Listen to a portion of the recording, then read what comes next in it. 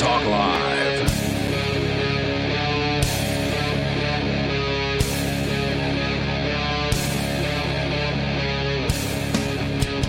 And we're back.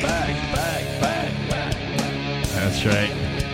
If you were listening to us on last Sunday's edition of Free Talk Live, we changed it up a bit.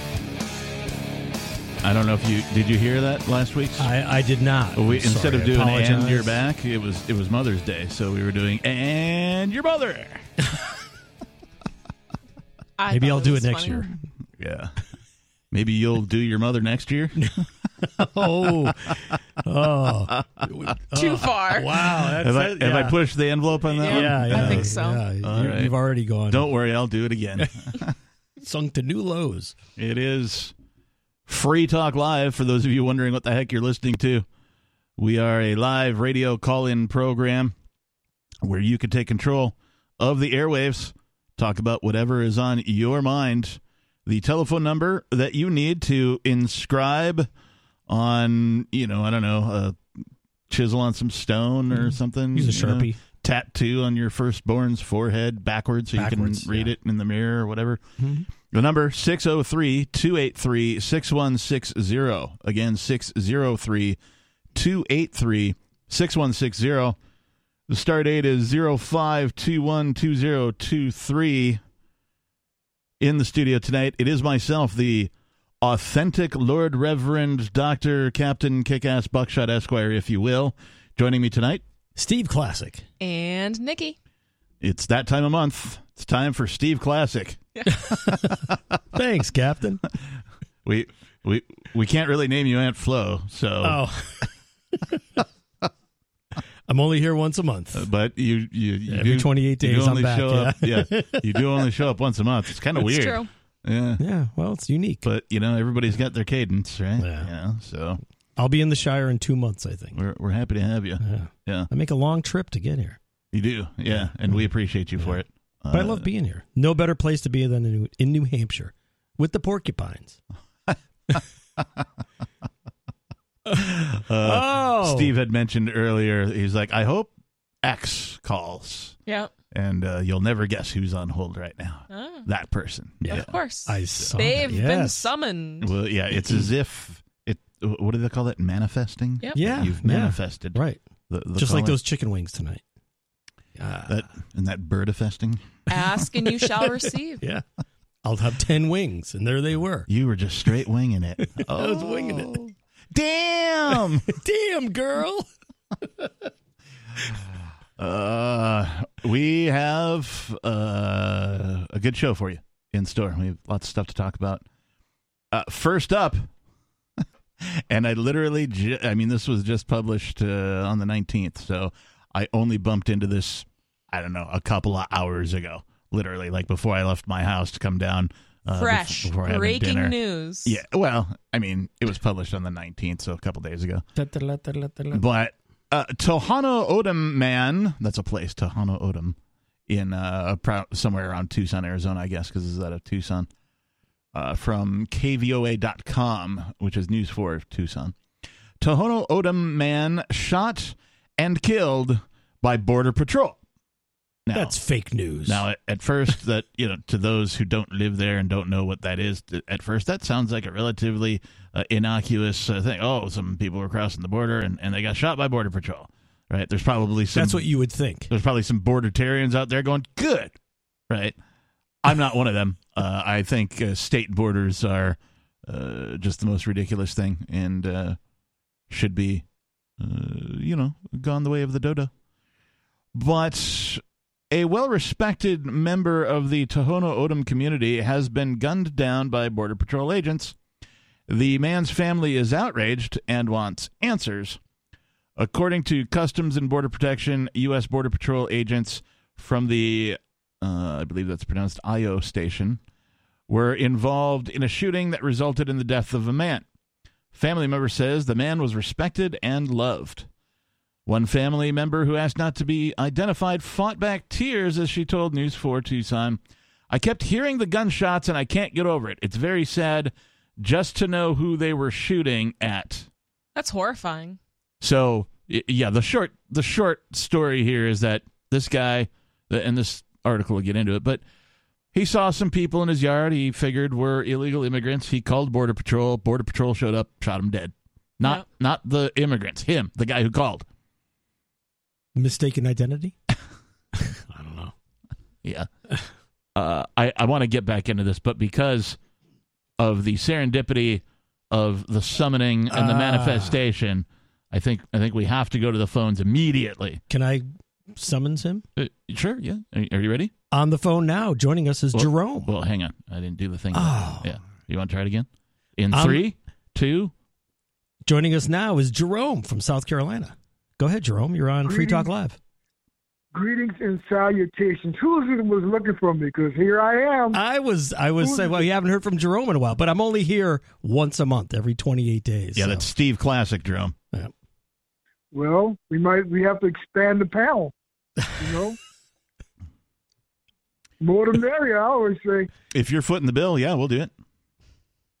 I'm not talking about me. I'm talking about the guy that was asking about me. Your new compatriot. He's not new. He's here once a month and has been here once a month for several years now. We might have to get him on more.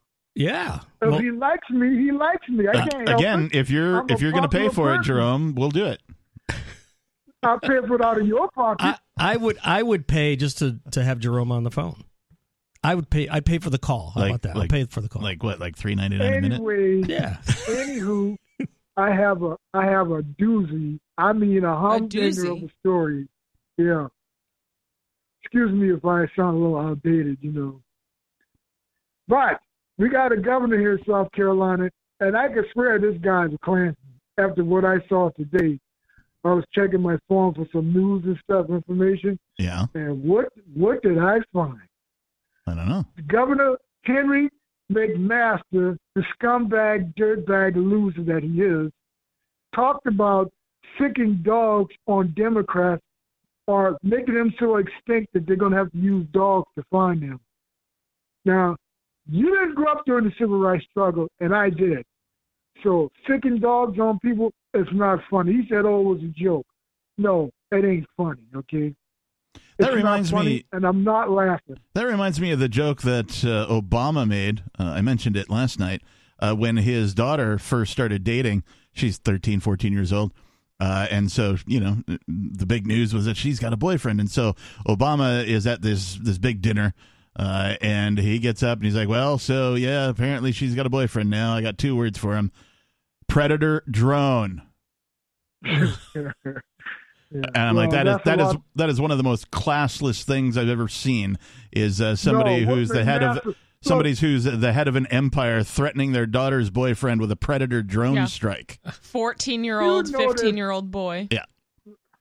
Look, there's no way in hell he's going to stick a predator drone on somebody. Okay? You don't know that. This crap that. Oh, please. Do you know that this governor in South Carolina wouldn't sick dogs on some Democrats? Oh, I know he would. Okay, so then what's the difference? They're both politicians. I mean, how, though? We don't really know these people. We haven't had a real conversation with them about either of these comments, so I don't know if they're serious or not. Yep. But, you think that's not a racial threat, huh? Especially after what happened here at a local church. I mean, I didn't say it wasn't a racial threat. It could be. It's definitely a threat. I said I didn't know. That's the governor, okay? The governor, all right? That's the governor that says something like that. I mean, I typically don't like politicians, and that's also not a surprising statement for a politician to make. I was going to say also, like, politicians say all sorts of things all of the time. Most of them are BS, right? Most of the things that come out of their mouth are lies, and it's not funny. It rarely is. He's I'm not laughing. He's not trying to be a comedian, apparently. So, well, we'll see what the national media has to say about this. Probably nothing. Yeah, probably nothing, because nobody really cares, Jerome. Sadly, that's the state of the world. Why? Because they don't care about black people, right? I don't know if it really has anything to do with black people. Yeah, it's. Hey, they damn sure care about Ukraine, huh? Really? Oh, yeah. Absolutely. They're fighting tooth and nail to save their country, but people in our own country who've been born and raised here and served this country, they don't give a damn about them or the comments made about them, right? No, they sure don't. I mean, the evidence proves that. It's overwhelming, actually, that they don't. They leave these veterans to suffer all sorts of trauma, PTSD, all sorts of mental problems, physical problems, from being sent to foreign lands to kill people that they've never met, have no actual quarrel with. It's a ridiculous proposition. What's that? Can I throw something else at you? I don't know. Can you? I was in my mom's hospital room a couple of years ago, okay? Mm-hmm. I told you I lost my mom. It's close to 2 years. It'll be July. It'll be close to 2. It'll be like 2 years. Did you look behind the couch? I'm in there. My mom was sick, okay? And I was there. So as I always was, to provide emotional support for her. Mm-hmm. And I get into a conversation with her respiratory nurse. And we were talking about the military. He says, the only reason you got in the military is because you were black. Hey, that is a strange comment to make. Do you know how much restraint I had to use? I said, I see my mom over there in the bed sick, I said, you know how much restraint I had to use to either not kill him with my bare hands or throw him out the damn window, because we were like probably up on the fifth floor through an unbreakable window, that they used to. Yeah. Well, I'm glad you didn't. Glass window. I'm glad you didn't, because you strike me as the type of guy that's got a thicker skin than that. Hey, I said, this SOB, and it was a white dude too. I said, this SOB don't know a damn thing about me or what I went through to qualify and get into military. He doesn't know one thing about me. Yeah, but you know what he knows about you? You're black. That's all he knows. Well, you got to ignore those people. It's always very concerning when I come across stories about people in healthcare positions or leadership positions or politicians, whatever, being racist. Mm-hmm. It's like, oh, good. These are the people that are taking care of people and making laws. Yeah.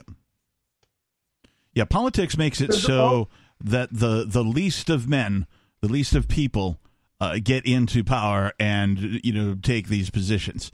And I don't know why people keep going along with it. It's a horrible system. It doesn't work. It creates nothing but pain and misery and suffering for everybody that participates in it and is subjected to it. And it should just be done away with. Thanks for the call, Jerome. We appreciate you. Bye, Jerome. Oh, we dropped him. Yeah, we sure did. Not behind the couch, apparently. No. Is the governor racist? I mean, there's probably racist governors. Sure, why not? I'm sure this one is too. But not only are they racist, but they're psychopaths too, because the seat is what gives them the psychopathic behavior. Like, even if you test non-psychopathic, if there were a test, right, and you could, nope, this guy's not a psychopath, and then you got into a position of power, make that person the mayor, or the governor, or the president, or whatever, right? All of a sudden, that person has to act in a psychopathic way. So it's not the people, it's the chair that's the problem. Mm-hmm. Doesn't matter what level it's at. Some people will be like, well, it's okay to have a chair at the local level. And there's some evidence to say that local voting is actually, more effective than like national vote, that kind of thing. But I just don't think voting is a good way for society to conduct itself. Why would you let a popularity contest guide your entire society? I just don't understand that. That's the worst possible. Whoever thought of that as an idea, they're like, I got a good idea. Let's have a popularity. No, I don't want the most popular person. Right? Well, no, it's not the most popular. Well, in a lot of cases it is, but with the president it's not. But the president really has nothing to do with you. I mean, it's pseudo popularity, right? Because of the way the electoral and it's this convoluted, really and it's like, how does that? It almost makes it worse. It does. Electoral college. Yeah, it does. But then again, just look at fundamentally voting, right? Okay, so this is democracy at its worst. Right, the majority of the people gets to boss around the minority, just because they are the majority. Like, no, that's not how it should work. That's not how freedom works, right? If you want democracy, is not freedom. It is not. If you want freedom, then if there was, let's say, 51% of the population of the United States that wanted to follow, let's say, Joe Biden, for example, they should be allowed to be led by Joe Biden. But the other 49% of the people who didn't want to be led by Joe Biden, much less anybody else, they should be free to not be led by Joe Biden. But that's not the case. That's not how it works. Right. In fact, what it is it's a winners and losers thing. Oh, ha, ha, ha. We get to tell you how to live your life, right? And you can't do anything about it. Ha, ha, ha. And it's all enforced through violence because that's all the state does. Right. At any rate. So there. Yeah, Jerome, sorry about your racist governor. Vote him out, man. See if that you can, works. See if you can do that. Yeah, right. Yeah. Oh, it always works. Vote the bastards out. Oh, wait, how did they get in? Oh, by voting. Right. Yeah, oh, my bad. How'd that happen? All right, so circling back to this article from KVOA.com in Tucson, Arizona, a man called Border Patrol, and Border Patrol shows up and shoots the guy who called instead of, taking care of the alleged illegal immigrants. The one, hang on, let me find out where I was. She told News 4 Tucson she wanted people to know what happened to their loved one, Raymond Mattia. That's the man's name, Raymond Mattia. According to another family member who also asked not to be identified, Mattia was shot and killed by Border Patrol agents Thursday night. She said Mattia had called Border Patrol. He called to request for assistance because there were multiple illegal immigrants who had trespassed onto his yard, and he wanted assistance getting them off of his property. It happened in the village known as Menager's Dam, a few miles from the U.S.-Mexico border. The family said Mattia went outside when he saw the agents. They claimed he was just 2 feet away from his front door when suddenly shots rang out.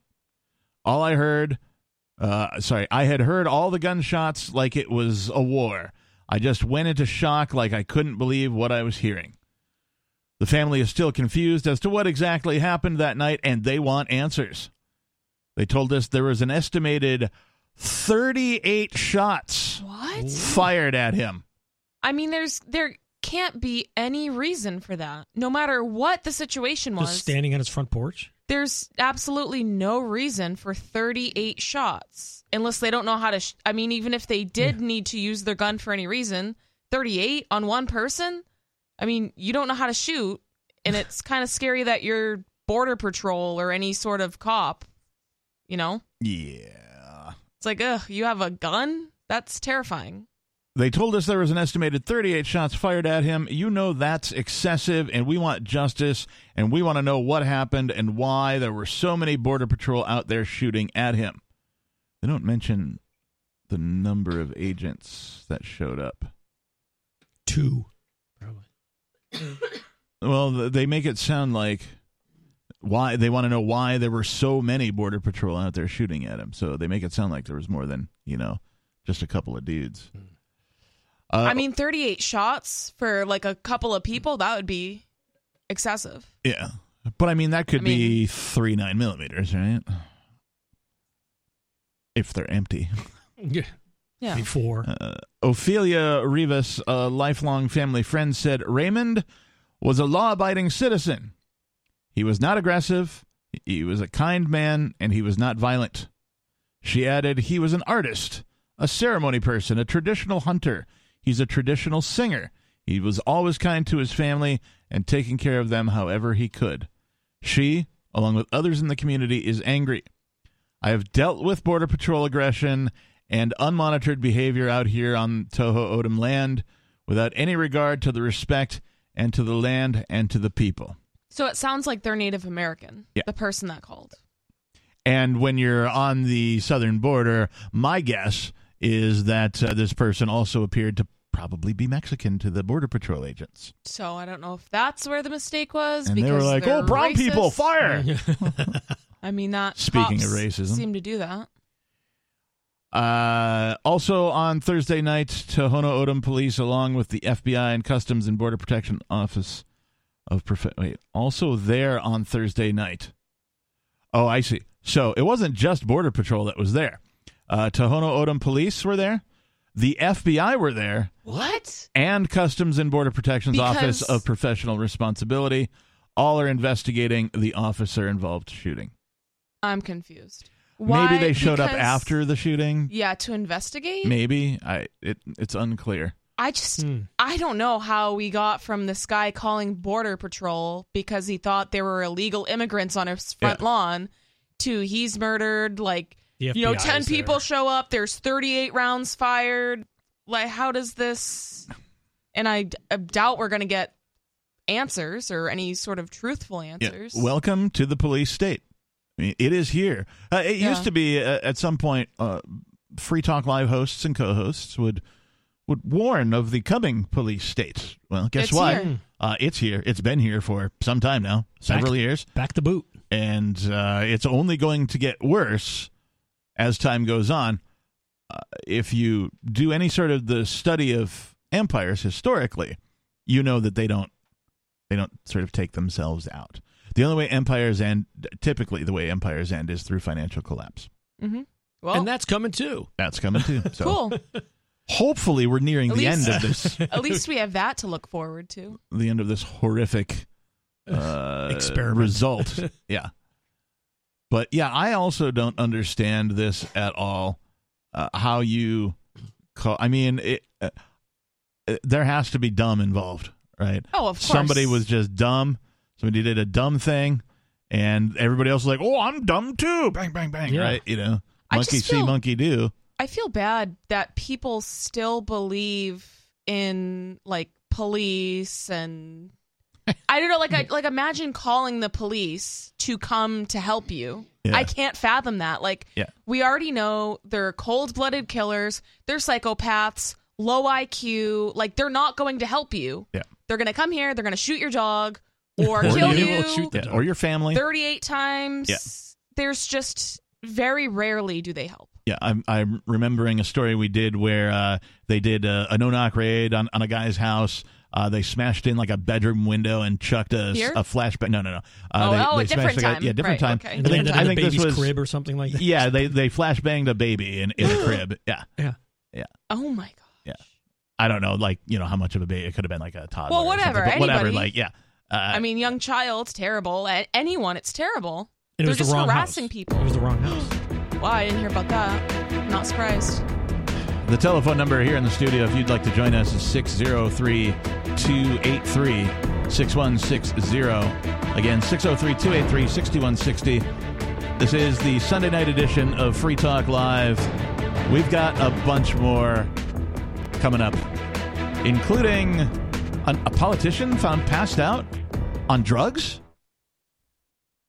Free Talk Live is brought to you by Dash Digital Cash. Dash is the cryptocurrency designed to be used for spending. In addition to being one of the world's first cryptocurrencies, Dash was the first crypto project to have a decentralized autonomous organization that to this day continues to improve and promote Dash. Every month, 10% of the mining rewards go into a treasury. Anyone with one Dash to spend can put forward a proposal to the Dash masternodes to vote on. The masternodes vet the proposals and decide which ones move forward and are funded by the Treasury. In fact, that's exactly how we got this sponsorship. Nowadays, DAOs are plentiful, but Dash paved the way by doing it first, nearly a decade ago. Dash is one of the oldest cryptocurrencies and is widely available on exchanges and in multi-crypto wallets. It's easy to get and use Dash. Start by learning more at Dash.org. Thanks to the Dash DAO for sending us 32 Dash per month to promote Dash on the air. Visit Dash.org to learn about Dash. Dash.org.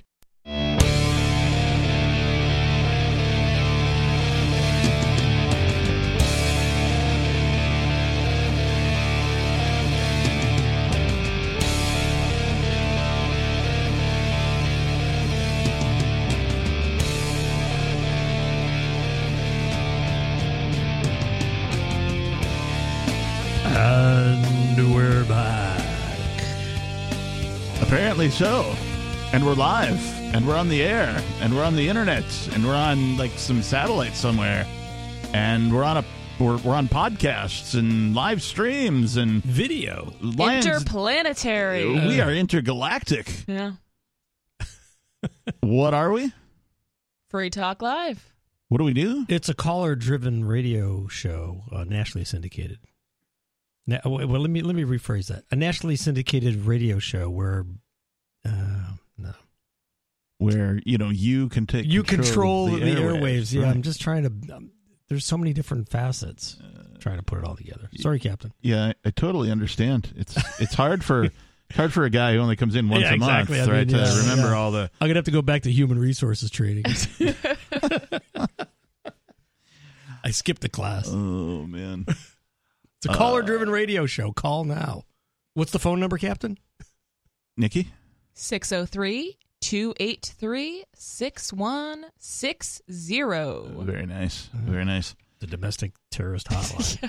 Yes. If you're a domestic terrorist, call now. Oh, operators are standing by.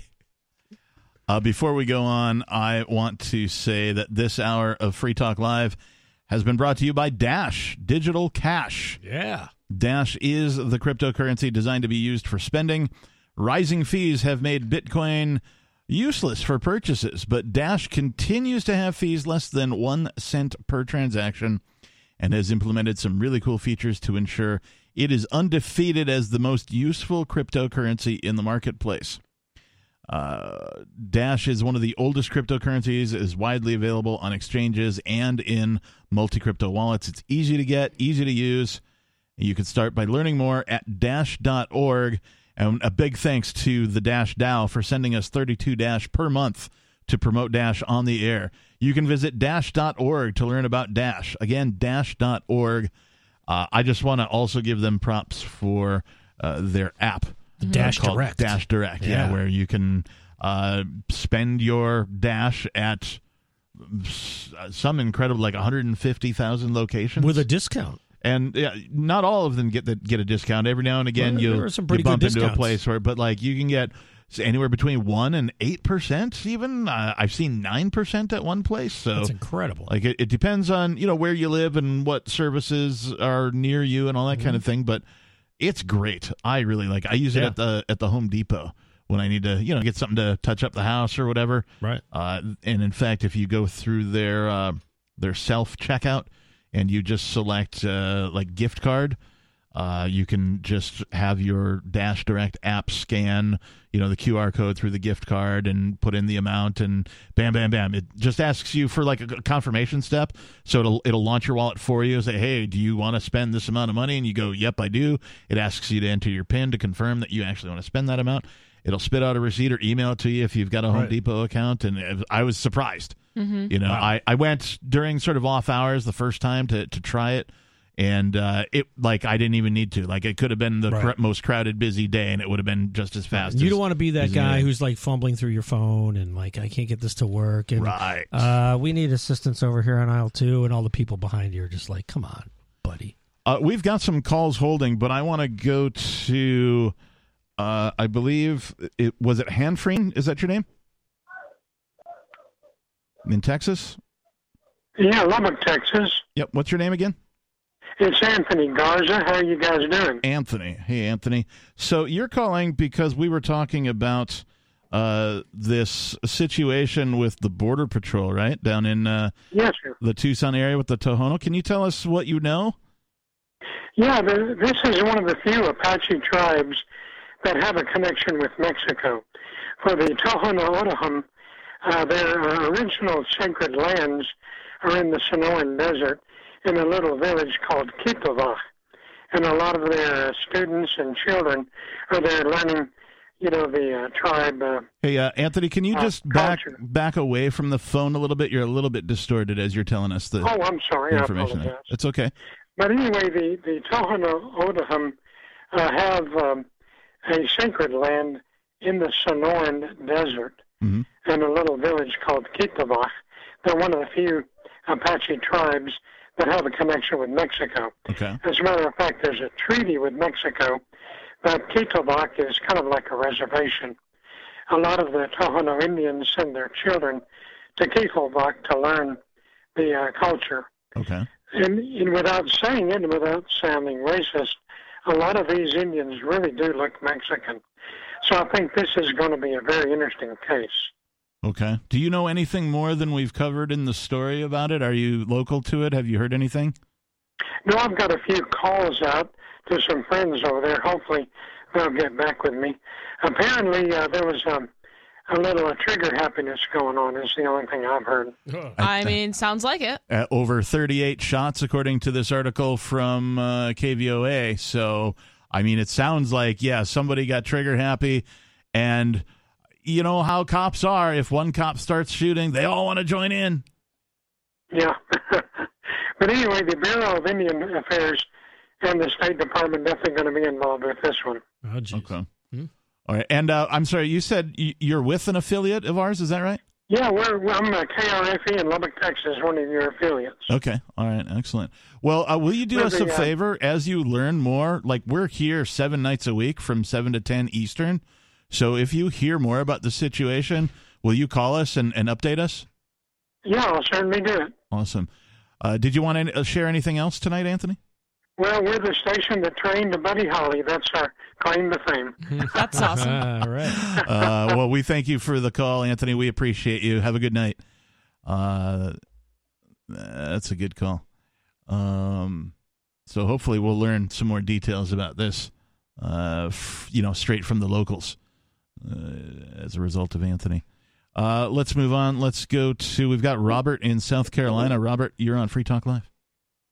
Yes, I just wanted to say that a lot of times you refer to people like who are heads of state or even mayors as people with power. I never really looked at it that way. I always figured that those people actually have a responsibility because you see you can't really have just a group of people like the Senate or the Congress or the citizenry speaking for the government. I mean, you have to have basically, and sometimes you have to have one person who speaks for your government and who takes immediate action when it's necessary. For example, in 1973, when Golda Meir called Richard Nixon at about 3:30 in the morning, she was in desperate shape. He couldn't go to the Congress and say, hey guys, come together. We need a decision within 3 hours. I mean, they were on top of Israel practically already, those 5 countries. He had to take immediate action, and that's why you need a head of state. It's not a question, like I say, of power. I mean, after it was over, I mean, Nixon could have, they could have taken action against him. So because there's somebody in power in another country who's doing something that you don't like, that's why we need to have somebody in power in another country to act upon it? That doesn't make any sense. Well, for emergency situations and for situations where you need one person to make a decision quickly and to make it logically in behalf of a whole nation, you have to have one person at the top. You can't have a group of people. That sounds like a terrible idea, to have one person have control over a whole country. It's like a dictator. But let's back up for just a minute. Let's back up for just a minute. You said something about responsibility. And it would be probably a better deal if the people who acquire these positions of so-called power, these politicians, if they did act as if what they have is a privilege and they had a responsibility. But I need to ask, who ultimately holds them responsible? Because it certainly isn't the people. It certainly isn't other politicians. Who is it exactly that holds these people responsible for their decisions, good or bad?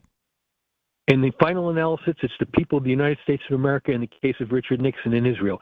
We got to decide if he did the right thing or not. We did? I didn't. Did you? No. Well, if it had been a mistake, we would have been all 300, how many of us there were at that time, would have been on top of him for sure. Oh, you think so? Yes. So what about when, I don't know, pick a military involved, pick Vietnam, right? What about that? That was a horrible mistake, and it was actually a what's the word I'm looking for? Atrocity. An atrocity, but it was a false flag event. Yeah. That led the Gulf of Tonkin, that led the United States into the Vietnam War. Who holds anybody responsible for that entire war? Same situation. It's the people of the United States who went along. So with it. Where were those 300 million people holding anyone accountable? Right here at home, sitting here in the United States of America at home, doing nothing, right? Because they can't, because they don't have the guns. It's the government that has all of the guns, and they're the ones who do the enforcing. The citizenry does none of the enforcing. It is a false statement to say that the people, quote unquote, of the United States are responsible for holding these people accountable. That is what they want you to believe, but that is not how things actually work. Well, when the people of the United States decided against the Vietnam War, we got out in a flash. Actually, the reason why is because... After how many years? Well, I can tell you exactly. It was a very short time after they decided that everybody, all the children, even the ones... And how about the lies that got us into that war? How about the people that were drafted, that died, that went there against their will? Yeah, conscription. I mean, I don't care how long it lasted. I don't care if it only lasted for a month. If people died in that time that were drafted and didn't want to go, you know? Oh, you know they did. Well, it was the people of the United States of America who made that possible. No, and I'm sick of this. People of the United States, we, collective. No, I mean, and that's perpetuating the issue. We're individuals, and we need to act as such. You know, we need to take our power back, and we need to live our lives as free individuals. Cowering under the state and living in this collective, like, fairy tale world. Yeah, and that's what it is. It's a delusion is what it is. Yeah, like, I don't want to be roped into the we. I'm not a we, I'm a me. In the final analysis, it's the majority of the people of the United States of America who make these decisions. Yeah, and that doesn't involve me, though, you know? And it doesn't involve the majority of the people. You know, it's like, it's a minority deciding for everyone. Yeah. Hey, thanks for the call, Robert. We appreciate you. 603-283-6160. Let's go on to an unscreened caller. You're on Free Talk Live. What's your name, please? Hello, caller. This is Robert from South Carolina also. Oh, wow. It's a hat trick tonight. It is a hat trick. Oh, that's weird. Hopefully you're cooler. Well, I wasn't expecting to. I thought there would be a screener. I don't know how I got through that way. Normally there is. I made an executive decision because, well, you're an executive. Okay, well, you did it. You made a good idea. I don't follow the rules usually. Well, I'd like to make a brief comment about Jerome. Okay. Your caller there. I guess he must be a guy who calls in all the time. Is that correct? Is. Yeah. Well, he's not a chronic caller, but he's a frequent caller. Right? Oh, I'll tell you what. I know Jerome. I've never met him in my life, but for decades I listened to 1250 WTMA here in Charleston, and Jerome is I guess he just sits home all day and listens to the radio. He's like a seminar caller, right? Because, dude, Jerome used to have his own music on a local show. No way. They play the theme. Every time Jerome called, Jerome, I hope you're listening, buddy. Jerome is a Marxist racist who sits home and all he thinks about is his privilege and his victimization. And I don't listen to you guys a lot, but I was sitting out here in my back patio and I heard Jerome come up and I'm like, oh my God, here's Jerome. Well, Jerome used to have it was called Radio Free Rocky D on 1250 WTMA. Okay. And he had his own music.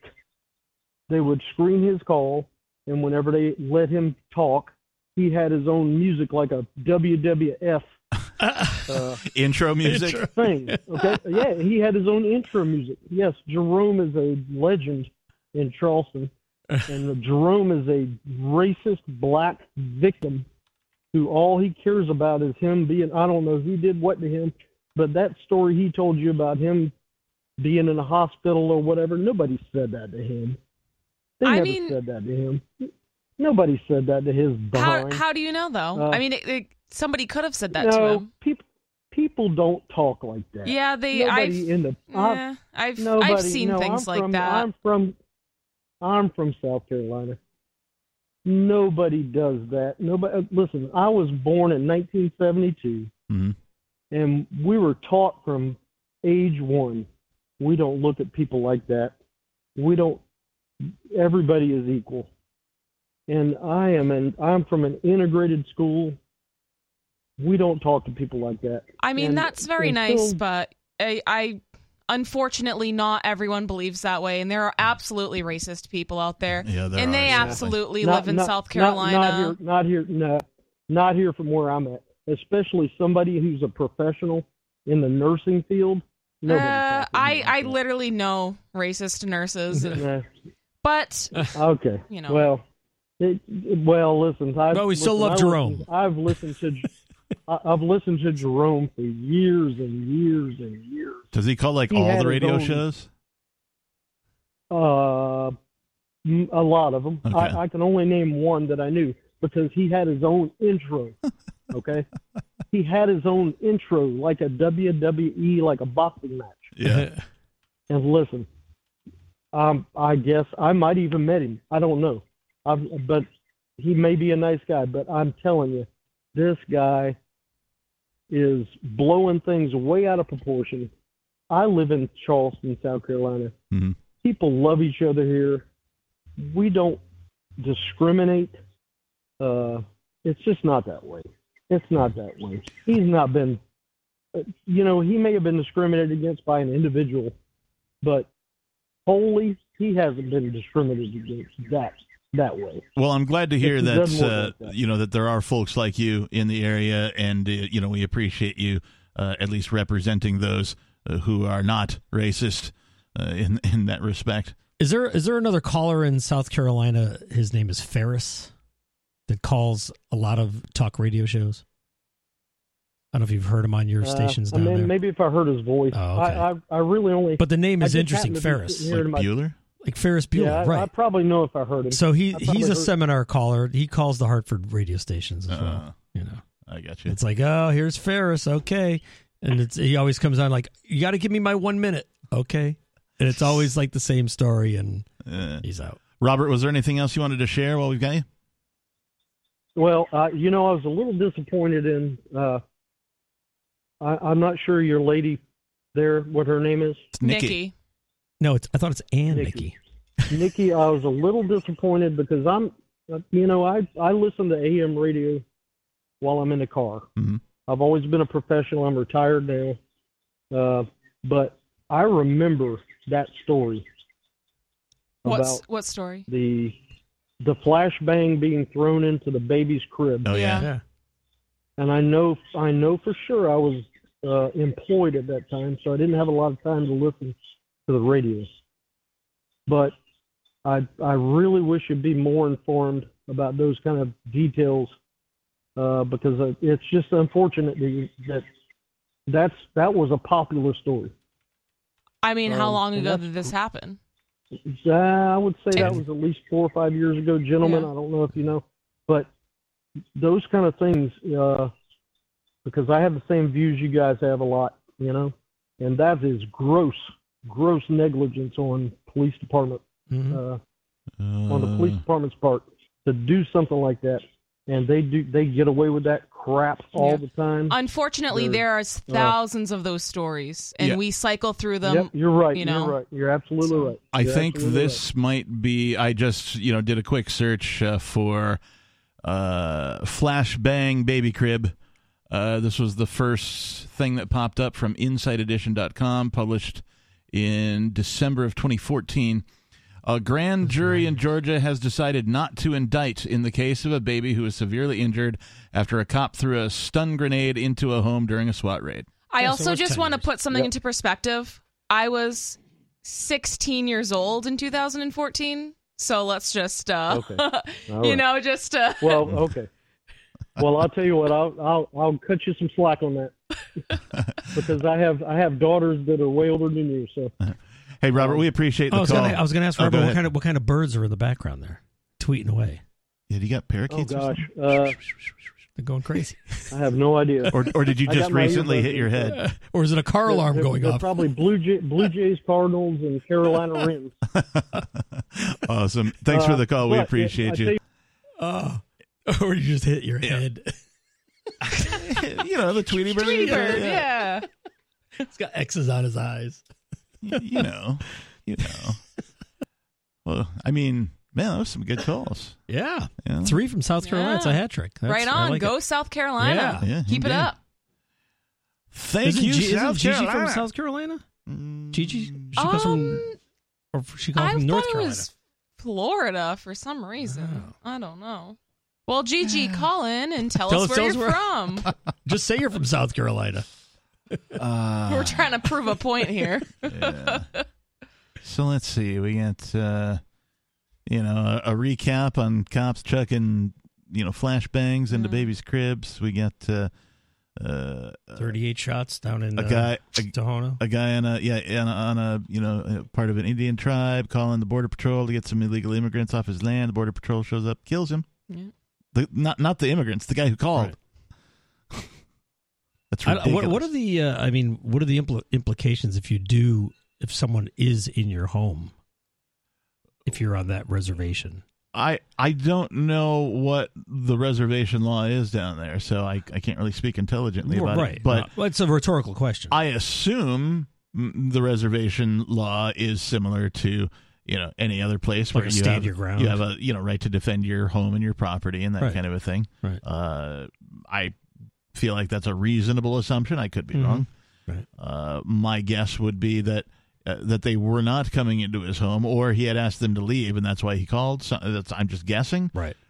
If he didn't do that, then that's probably his. They could be following that latest. But TikTok at the same trend of breaking into people's houses, going into the wrong house. Is that a TikTok trend? I just saw that was a TikTok trend. Did you start the trend? I did not. I don't have the TikTok. Okay. All right. The TikTok. I thought you were going to say I don't have the cat burglar skills. I don't have the TikTok. No, I do. He's like, no, I got the skills. I just don't have the TikTok. No, people just are just walking into the wrong house and filming it. And it's just supposed to be funny? And it's supposed to be like, I don't know. Until they get shot? Because I think these people were getting killed, like showing up in the wrong driveway last month.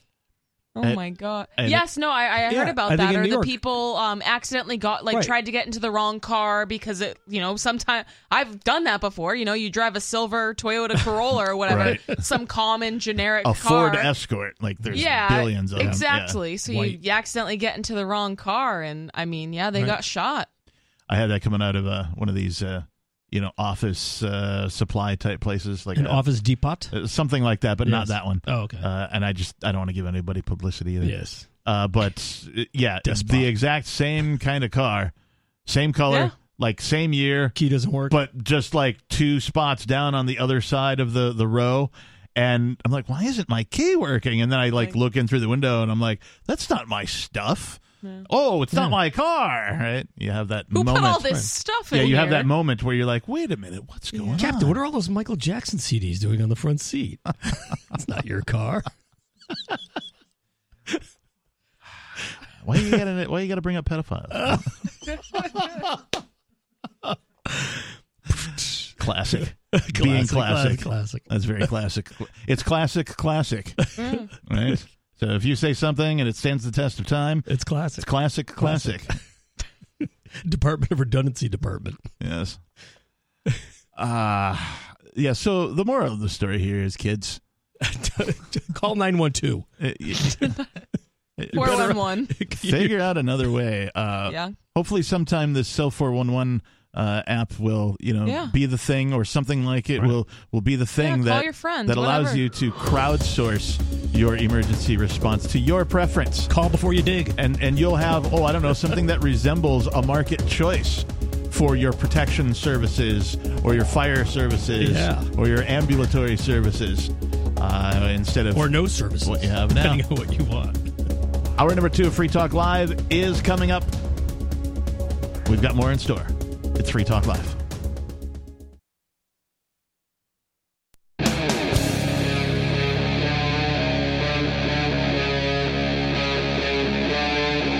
Free Talk Live.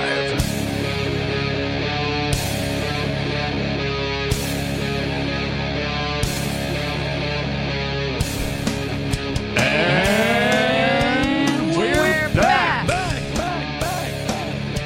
Back for the attack. Wait, no. Back in black? No. Snack attack? Back in the saddle again? Wow. It is Free Talk Live. Thank you for listening. Thank you for tuning in. You can join us on air. Have you ever wanted to be on the radio? 603-283-6160. 603-283-6160. That's the number here in the studio. You can join us. In the studio, it's myself, the captain. Steve Classic. And Nikki. I thought it was not just not Nikki. to be confused with Snicky. Right. Which is that's your alter ego. Exactly. Yeah. That's like when you're girl. I mean, I'm just Nikki on Wednesdays. Just on Wednesdays? Yeah. Just Nikki? Not Nikki? Nikki. You're unjust? Listen. I am listening. Damn, Captain. I'll just go. I'm also talking. Why would you want to go? It's not Wednesday. Wow. You brought in some stories today, didn't you? I did. Yeah. Should we talk about one of them? Sure. Take your pick. How about the politician? Yeah. Let's do it. Yeah. In lieu of a number 2 story. Yeah. I mean, politicians are number 2. So, this will be our number 2 story for the night. Awesome. It's not. It's a great picture. It's not traditionally number 2, but it's number 2 nonetheless. Switch it up a little bit. Number 2 sometimes, nonetheless. Number 2-ish. We're flexible here. After the show, I got to go take a politician. Synonym. And when I'm done, I will wipe my politician. This is from the freethoughtproject.com. Here's the headline. You have a crack pipe in your hand. Politician found passed out while smoking fentanyl-laced crack. I mean, who doesn't that happen to? Totally a normal thing. And no, it's not Hunter Biden, who is not a politician. Not by a the politician. way. Yeah, he's the son of an a artist. politician. He's an artist. Yeah. Artist. I really, really want to get into this, but we have some calls to get to. So let's go over here to Bata, also known as Major Payne. You're on Free Talk Live. Yeah. I bet you he might know Hunter Biden. And as far as 38 shots, I don't think I could have stood up after that onslaught, even if all the shots came out of a bottle. Who could, really? I mean, that's a lot. That's a lot of lead. No, I'm talking about even if all the shots came out of a bottle, you couldn't stand up after. Oh, yeah. Yeah, I have been known to have a high tolerance, but I think 38 shots would do me in. Yeah, well, a fifth is like 30, 32, so, I mean, if you're banging them and you ain't chasing it. Really not that much, then. If you have an et, you're in trouble. A buddy of mine's great-grandpa was a serious alcoholic. And the family did the best they did to keep booze away from him. Yeah. But somehow or another, he got a hold of a fifth of Jack Black, locked himself in the bathroom, chugged it down, and died. Yeah. Oh, that's terrible. Yeah, that's a way to do it. That's my escape route. Also with a bottle of Tylenol PM. I don't advocate that, but at the same time, it should be your choice if you want to go, and if you do, it should be your choice on how to do it. However, that seems excessive, also kind of a waste of whiskey. I think it was just, Grandpa, I don't think he wanted to go. I think he just wanted to get drunk. Yeah. They'd been against him so long, Yeah. But anyway, that's not at all the story I called in about. I want to tell you a recollection of old River Dave, speaking of lost callers, but before that, I'm going to tell you a tale of when I called the cops because a bunch of bikers showed up on my property to steal my horses. Okay. I had one that was mine. Wait a minute. I'm sorry. I immediately don't believe you. Immediately don't believe me? Yeah, ask me why. You don't believe me. Why? Why don't you believe me? Well, because if bikers showed up, they wouldn't steal your horses. They would steal your motorcycles. Otherwise, they're horsemen, not bikers. They want horsepower, not horses. This bike club was a joke. They called themselves the Norsemen. They all rode 754 Hondas. Not one of them had a Harley Dangerous. Yeah, I wouldn't call them bikers. I would call them motorcycle enthusiasts. Well, that's what they called themselves, so I'm just, like I deal with Ari. I'll call her what she wants to be called. Okay, fair. That's fair. So anyway, these jamokes show up in like a Fiat and a Nissan and an old rusty pickup truck hauling a horse trailer with no lights, no plate, no nothing. Mm-hmm. And my wife had befriended this broad earlier, and we agreed to board her horses.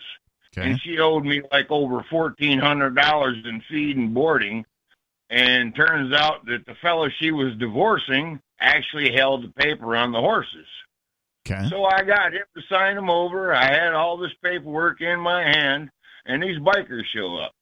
So I'm out there defending my place with an old double-barrel shotgun, and I got 3 or 4 of them in my face, and one little peg-leg bastard, he'd had been amputated somehow or another. He had a metal contraption leg, and he reached behind his back, and I knew he was packing a pistol. I could see the bulge when he turned around one time, and I knew what he was reaching for. And when he did that, this other crazy biker broad jumped over his shoulder and schmucked me in the eye.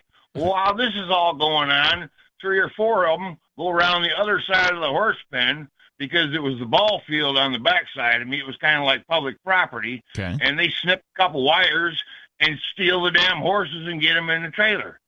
Well, by the time the cops show up, I'm standing there holding my gun. None of these bastards got a license. They got no papers on the horses. They got no plates on their trailer. They got no lights. And the cops let them leave with my horses. Because the woman that my wife had befriended had a husband that they were trying to send up the river for pedophilia. He ended up killing himself. I don't know if it was true or not, but this woman was evil. I knew her later in life too, and she basically gave her daughter away to a 20-year-old guy when she was 13. Did you get your horses back? No, I never did.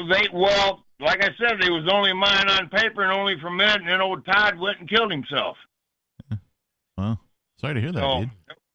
Yeah, it was a hard, but it don't make you trust the police at all. I mean, and nor should you. But anyway, you remember old River Dave? Yeah, it's been a while since we've heard from him. I know. I believe he's dead, dude. He was probably 85 last time I heard him call. Yeah, I think he was 87, maybe. I don't remember, but yeah, certainly he's up pretty there. Close, man. He was creeping up on his 90s. Yep. But the military now has got the problem refilling their ranks, and because they've been demanding this vaccination BS, right? Right. And there was a story old River Dave told. I think he said he was like 1957, I believe he joined the Air Force. And, once you sign the paper, you're government property. They'll put in you whatever the hell they want to put in you. Sure. Mm-hmm. So there's 75, 80, 90 guys, maybe 120, and they give them all this max, them pneumatic needles the military's got. Yeah. They go through and whack them all. And then they get them out in the sunlight. And 2 guys not next to him, but like a couple, 3 guys down, and then a couple guys right behind him, and then the dude right in front of him just fell over dead within 35 seconds after standing still and letting their heart rate come to pass. Ugh. Yeah. So, I mean, I don't want to be nobody's damn guinea pig. Right. And when you do sign up for the military or really join any other government program, you do, in effect, become their property and their guinea pigs. Right. You become your name, rank, and a serial number. You have a serial number. You have to come to authority. Don't most of us have serial numbers? We do. They're called Social Security numbers. Social Security numbers, but you have serial number in the military. Yeah. Anything else you want to share, Major? Okay. Nah, that's all that comes to mind, but I think it was all right. You guys are talking a good show tonight. Hey, thanks for the call, Major. We appreciate you. 603-283-6160. Let's move on to Ricky from the Commonwealth of Pennsylvania. That's the Confederate Commonwealth. Thank you for the correction. You know what? That joke's getting a little old, and that's all it was, But wait. Is the joke as old as you? Huh? Is the joke as old as you? No, I'm way damn older than that. I'm turning 50 December 25th of this year. Wait. Your birthday's on Jesus Day? That is not Jesus' birthday. First of all, I didn't say it was his birthday. I said it was Jesus Day. It's actually technically it's Jesus Eve. Well, first of all, I mentioned it years ago about being a Gnostic, and I was a Gnostic since I was in my early 20s. At the level where you could actually. I'm sorry, you're a Gnostic or agnostic? No, a Gnostic. Okay, I just want to be clear. Like with a G. And then at this point, I'm a high-level Gnostic. And in all honesty, I had something else in mind, but the people that are hosts on this show understand that. And one day in the future, I'm going to talk to Ari about it because I think it was something that really interests her. Hopefully soon. But back on the saying this is Jesus' birthday. The reality is that's a very old pagan holiday. It's old. Who knows how old it is? And that was just picked out, to be acceptable to Romans, who are now, to Romans, and also now the followers of the Jesus movement, that were monotheists. Oh my gosh! Going into polytheism, I just had it's an not epiphany. His birthday. Do you know what an epiphany is? Huh? Do you know what an epiphany is? Yes. I just had one. I now understand better, Ricky from the Commonwealth of Pennsylvania. You were one of those. You were one of those kids who got the combination birthday Christmas present, didn't you? No. Yeah, I am, and you know what? It was even worse than that sometimes, man. Yeah. People didn't even remember my birthday. Everybody's out there with their happy ho-ho and all that stuff. And you want to know something else that's worse? On my birthday, ever since Santa Claus drank out of a Coke bottle, the year after, it's the highest rate of suicide of every day of the year. Happy birthday, Ricky from the Commonwealth. Wow. But one of these days I'm going to get more into Gnosticism. I got to be careful with it because it's such a broad concept. But really, when it comes down to it, is esoteric knowledge and mysticism, and at a high level. I'm of course, into both. And it's funny because Aria and me have one thing in common: Christians both think we're evil. And we're not. I'm not. I'm not fully 100%. I don't know a whole lot of Aria's Satanism as far as she practices it. I really don't know. Maybe I'm hoping you'd have to call and ask her about it. I think she's still on Wednesdays, right? Talk to her about it before she, has to go off. So, you should call Wednesday when she's on. Well, you know what? I'm gonna, and probably the best sure you way are. for me to. Well, maybe you can mention it to her before even I do it, because the best way to approach Gnosticism. I don't know how much she knows about it, because he likes to ask people questions. I don't know how much she knows, but I would be willing to bet she is well versed on it. Right. So, it's probably better she kind of just talks to me kind of about it, because like a lot of listeners, past what I just told you, I might give a brief synopsis of like what Gnosticism is and what a Gnostic is, but people aren't going to dig it, It's going to be too much probably for them, especially with the mysticism. Well, Ricky, yeah, hey, thank you for the call. I'll mention it to her, and you can call Wednesday. 603-283-6160 is the number if you'd like to join us. Getting back to our regularly scheduled content. What were we talking about? Calling from South Carolina. No. If we have another caller from South Carolina, we can go to the record. The crackhead politician. Yes. You have a crack pipe in your hand. Politician found passed out while smoking fentanyl-laced crack. The scene is a jarring glimpse into the realities of the drug epidemic that plagues America. He would have been fine if it was just regular crack. Okay, but what about the delusion epidemic? The delusion that people are under that politicians are legitimate in any way, shape, or form. He must have a tough job. I don't care that he's doing drugs, but I do care that he's a politician. Right? Yeah, if he was just a regular dude, do drugs, I don't care. Now think about it. He probably bought those drugs with his salary, which his salary is paid by the taxpayers. That means you bought those drugs. We bought the drugs. The people in that town did. He didn't even share. No, right. That's kind of rude. It's kind of the public's drug. Cranston, Rhode Island is where this took place, apparently. The rampant hypocrisy and double standards often seen in the world of politics took a hard hit recently. No pun intended. A hard hit. Took a hard hit recently. When police in Rhode Island passed out. In a rare move of accountability, arrested a city council member who was found asleep at the wheel with a glass pipe in hand. Wait, in a rare, what was that? We'll read that again. In a rare move of accountability. They arrested him. They arrested City Council member Matthew Riley, a Cranston City Council member who has since resigned from his position. In a one-sentence letter, Riley said... Does that really qualify as a letter? One-sentence letter. Does that really qualify as a letter? Sorry, I quit. He says, quote, I hereby submit my resignation as the Ward 6 City Council person effective immediately. This is like when you put in a 2 weeks notice at a job and they're like, okay, we need it in writing. So you're like, I put in my 2 weeks notice. This is my last day. You know, like bare minimum, like fine. You want me to write something down on a piece of paper so you can have it for your records that I quit. Here it is, written on a bar napkin. I need a double spaced. I don't know. I don't know if there are any states left that are not what they call at-will employment states.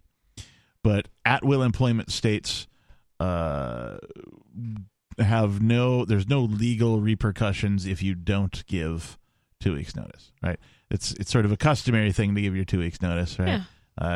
Some people find it disrespectful if you don't, but there's no compelling reason for anybody to do so. If you want out of your job, you just quit right now. Yeah, just stop showing up. You don't even have to quit. Hank Williams style, take this job and shove it. Well, a lot of corporate, if you say you're going to quit, you're out right now. Yep. That does happen. We're changing your passwords. Your email is no longer active.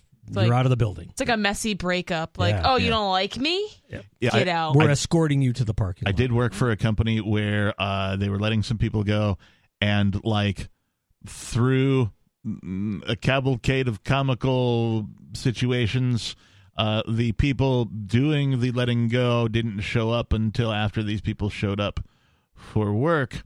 Oh, so they already started working? Well, they couldn't because they had changed overnight. They had changed all their, and so they sat down at their computers. They were able to. They didn't cut their badges off because they knew they had to sit down and talk to them and let them clean out their desk. But they changed all their passwords, so they show up for work. Just like, they put their lunch away, they talk with the coworkers, get coffee, go have a cigarette, whatever it is, right? And then they sit down and they're like, I can't get in. Hey, can you open a ticket for me with IT? Because I can't, right? And I'm like, sure, I'll open a ticket for you. Dear IT, I think you're about to fire these people, but they're asking for their password. Please help. Right? That was my ticket to them. Oh, man. The best way to do it is if on a Friday you just have a fire drill and get everyone out into the parking lot, lock the building and say, all right, we're cleaning out your desks. Is that the best way? That's the best way. It used to be they would let people go on Fridays so that they could avoid, at the end of the day on a Friday, they could avoid any sort of... But they've changed that now. It's a different day, and I don't know what day it is. It's like a Wednesday or something. Huh. Like I've never worked a Monday through Friday job, so I don't know. Oh, you're lucky. Yeah. I'm more of a... I've never gotten fired. Weekend worker, unfortunately. I mean, here I am doing this on the weekend, so... Yeah. But this is cool. And we probably might not get fired.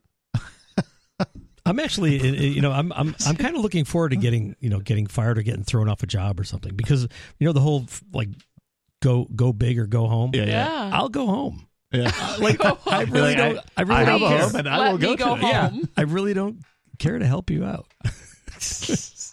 All right. So getting back to Matthew Riley, a Cranston City Council member who was found passed out with a crack pipe in his hand.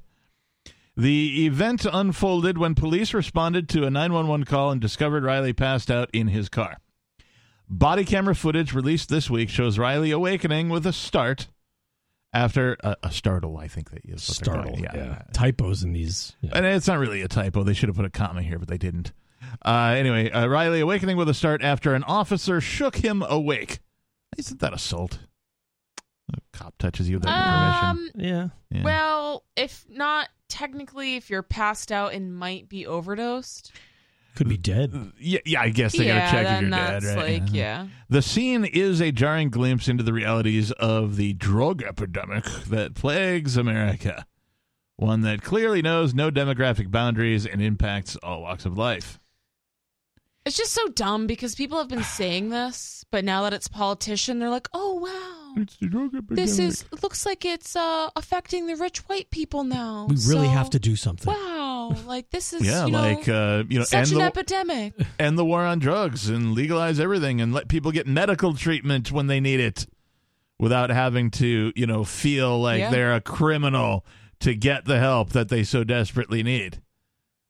you might avoid situations like this. But no, politicians won't do it because of the war on drugs. Well, this guy might have, but he resigned. In the footage, the officer can be heard saying, "You were literally choking in your sleep. Someone was flagging me down about it." To which Riley responds with a defense about his sleep apnea, only to be countered by the officer pointing out the crack pipe in his hand. It's not crack. That's a sleep apnea drug. It's my CPAP machine. It's a glass pipe. Crack pipe isn't a CPAP machine? Oh, my bad. Upon questioning, Riley initially denies the presence of any drugs in his vehicle. Oxygen. A statement that police would later reveal to be false. No way. Who would have thunk it? They reportedly discovered crack laced with fentanyl, a deadly combination that's been contributing to a skyrocketing number of overdose deaths, along with other drug paraphernalia in his car. Now, I'm going to play conspiracy theory here. Okay. Hold that thought, Captain. Coming up, we'll find out what the captain's conspiracy theory about this particular politician being found with a crack pipe in his hand is, and you can decide if his theory has any validity, and you can tell him so by calling 603-283-6160. More Free Talk Live is on the way.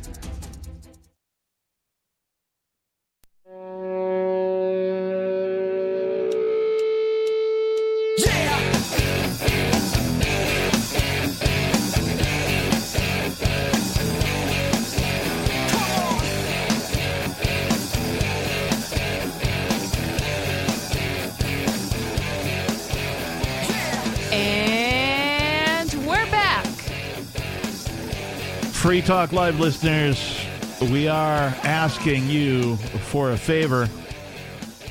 As you perhaps already know, Ian Freeman, the founder of this program, was recently convicted of various victimless crimes and is facing up to 20 years in prison. We can argue all day as to if the jury was mistaken, but that's not going to get us anywhere. What will be helpful is for you to write a letter to the Honorable Joseph LaPlante about Ian's character, how he helps the community, and why you think he deserves a light sentence. Saying things that give your opinion weight with government workers will help, such as if you've held office, perhaps you were in the military, you did some volunteering, you had a stellar career, whatever it is. These are things that you would want to mention in your letter. Ian has been a selfless guy that has always tried to do what he thinks is the right thing. It would be a sincere tragedy if he had to spend any time in prison. We do need these letters quickly, so don't put it off. Send your letter for Ian Freeman to 63 Emerald Street, number 610, Keene, New Hampshire, 03431. If you didn't get that all written down, that's okay. All the information you need is over at letters.freetalklive.com. That's letters.freetalklive.com. Thank you in advance. All right. So we were talking about this politician, Mr. Riley, Matthew Riley, out of Rhode Island, a city council member, found passed out in his car with a crack pipe. What do city council members do? What do any politicians do? It's like the Board of Selectmen. They just focus on they do nothing and focus on re-election. Okay. They sign some paperwork and we need to have a street paved. Okay, how much appropriate? $6,000. Okay. Fill in the potholes and take out the garbage. That's government's number one obligation to the people, I think. So in the footage, an officer can be heard saying, "You were literally choking on your sleep," to which Riley responded with a defense about sleep apnea. Upon questioning, Riley initially denies the presence of drugs. They reportedly discovered crack laced with fentanyl, a deadly combination that's been contributing to a skyrocketing number of overdose deaths, along with other drug paraphernalia in his car. All right, so I had a conspiracy theory about this. My conspiracy theory is this. What if this politician was buying his crack from, local crack dealer. And the crack dealer is like, you know what? I don't like politicians. Maybe I'm going to sell this guy the laced stuff, and maybe he'll die. Keeps jacking up my taxes. Yeah. This guy. Yeah. I'll show you. I'll show you. Yeah, that's not how it goes in the hood or whatever, right? Yeah. Wherever his crack dealer's from. I don't know. Just a theory. I mean, he's probably in a nice neighborhood. It's just a theory. The real question is, how do we get a bunch of other politicians on drugs and connected with this particular dealer? Right. The dealer network. It's just a question, people. It's just a question. And it's just a conspiracy theory. It's not a fact. Right. Just a theory. Oh, we have callers waiting. All right, let's go to them. Let's go to Shortwave Surfer on our SIP call-in line, which you can find all about over at sip.freetalklive.com. Shortwave Surfer, you're on Free Talk Live. Well, first of all, hello, everyone.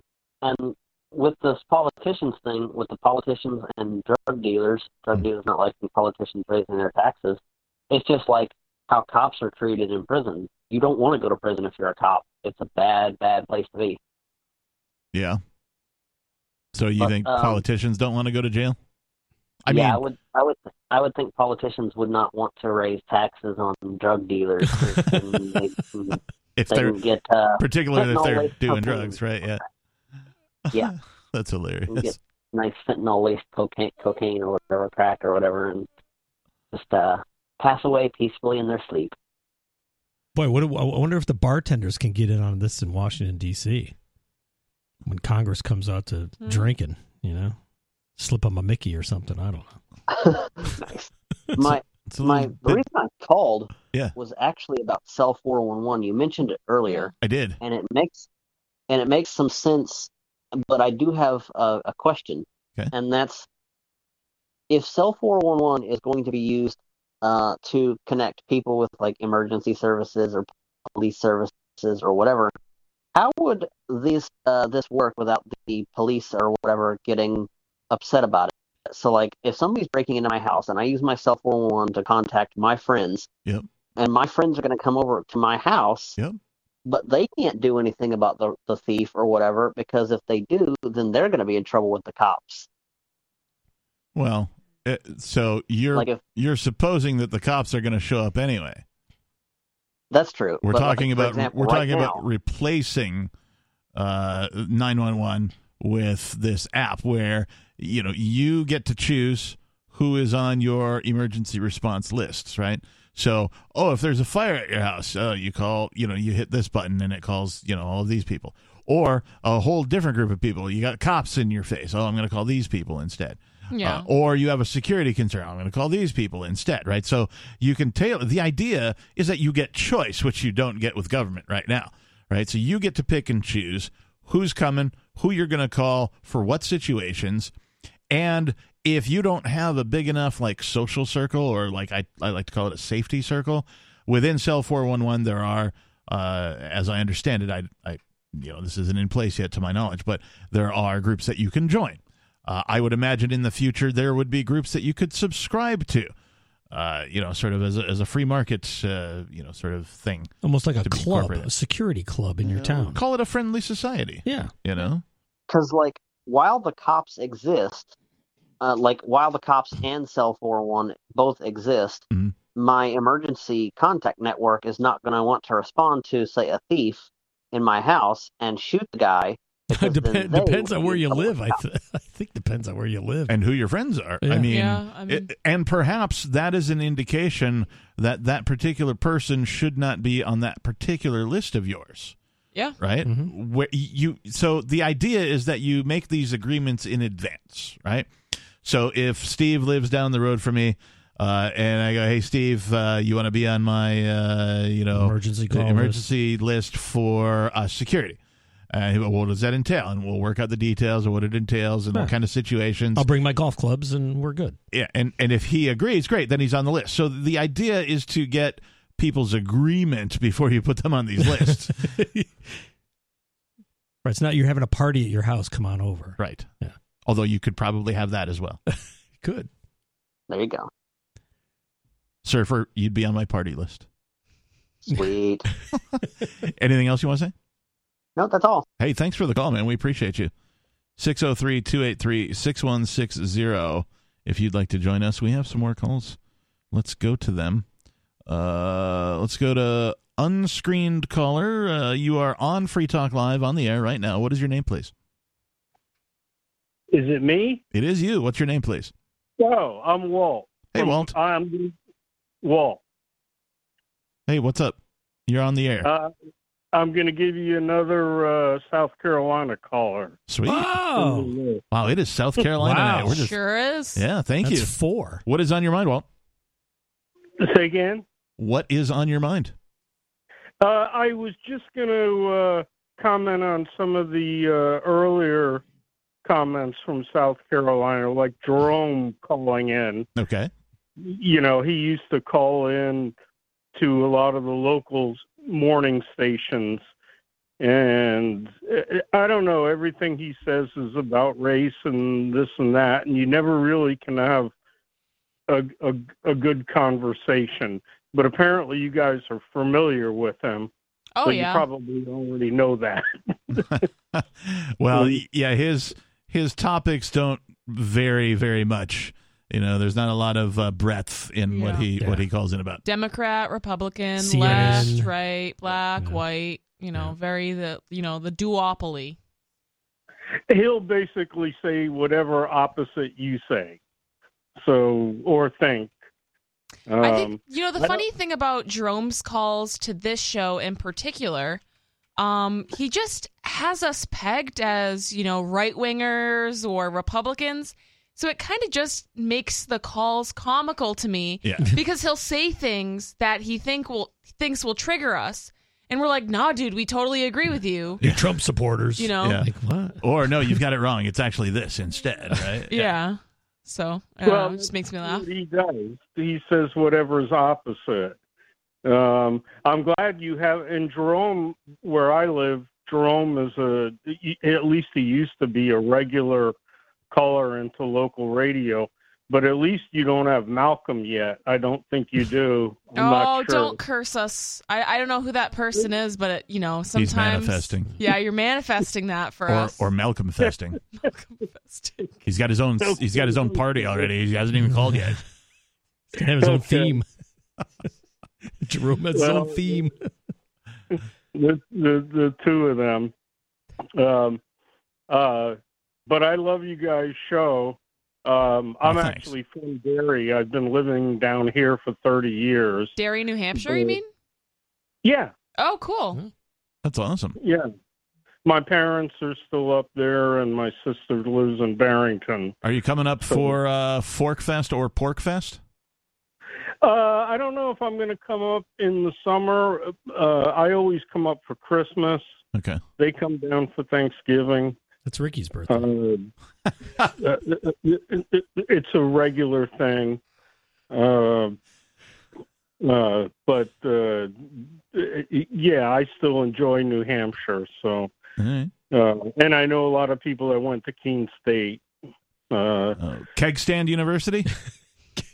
Is that what you call it? That's what somebody, a guy who used to host or co-host this show, actually went to Keene State University, and he's the one that I got that from. He calls it Keg Stand University because, all the kids want to drink.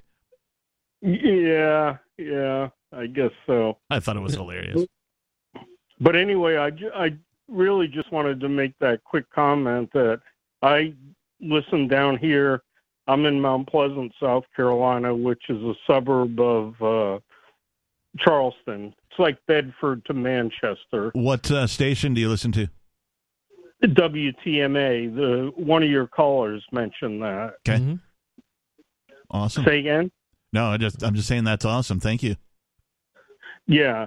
So I listen to you guys all the time because I like live radio, instead of pre-recorded reruns. Right.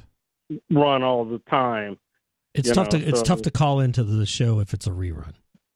Yeah, well, the lines are always busy. Yeah.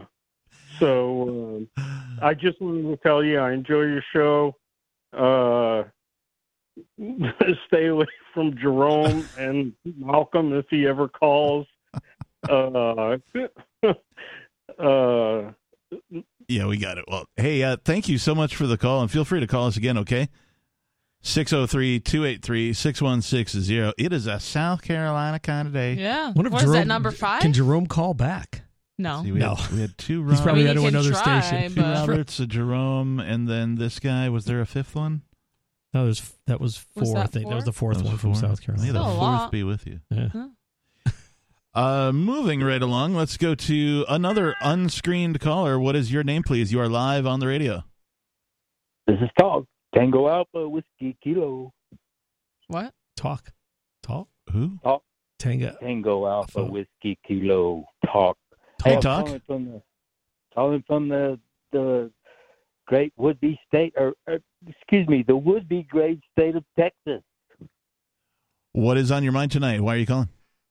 Well, I lied to you guys. I called earlier. I was like a minor bird. I heard something that said, I don't like you guys, but I love you. No, BS. Actually, I like you, and I'm trying very much to love you. That's the real truth. Anyway, so here's a challenge. I've got a challenge for you.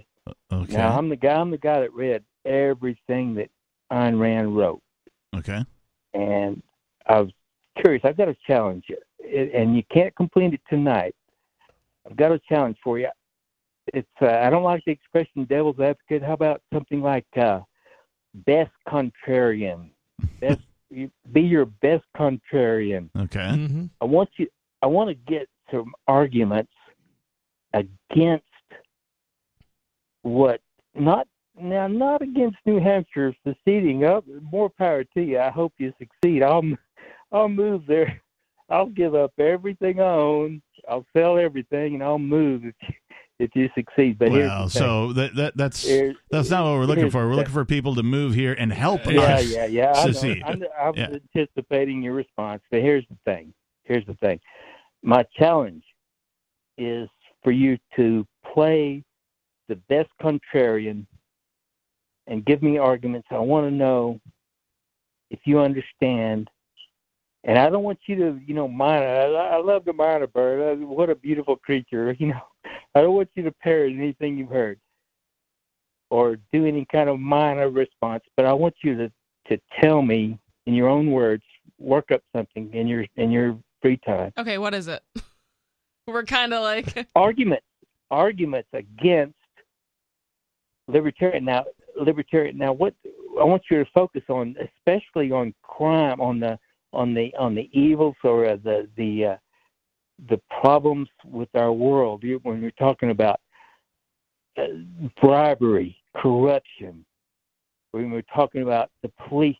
I mean, I've heard hundreds of arguments against libertarianism all day, so I mean, I could parrot some, but so you want none us to I would be, actually believe in. If you consider the problems, like if say New Hampshire was to secede, you would be invaded.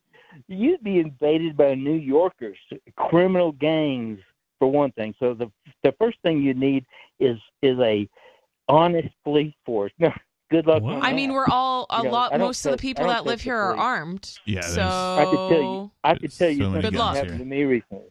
I could tell you something that happened to me recently, but you wouldn't even believe it. You wouldn't even believe what's going on. Okay, so let's stop there for a minute because that's a lot to digest, and also. This is Free Talk Live, where you are free to call in and take control of the airwaves and talk about whatever you want. However, you are not free to call in and take control of the hosts and the co-hosts and give them some insane exercise that is going to lead to what? What's the point of this exercise?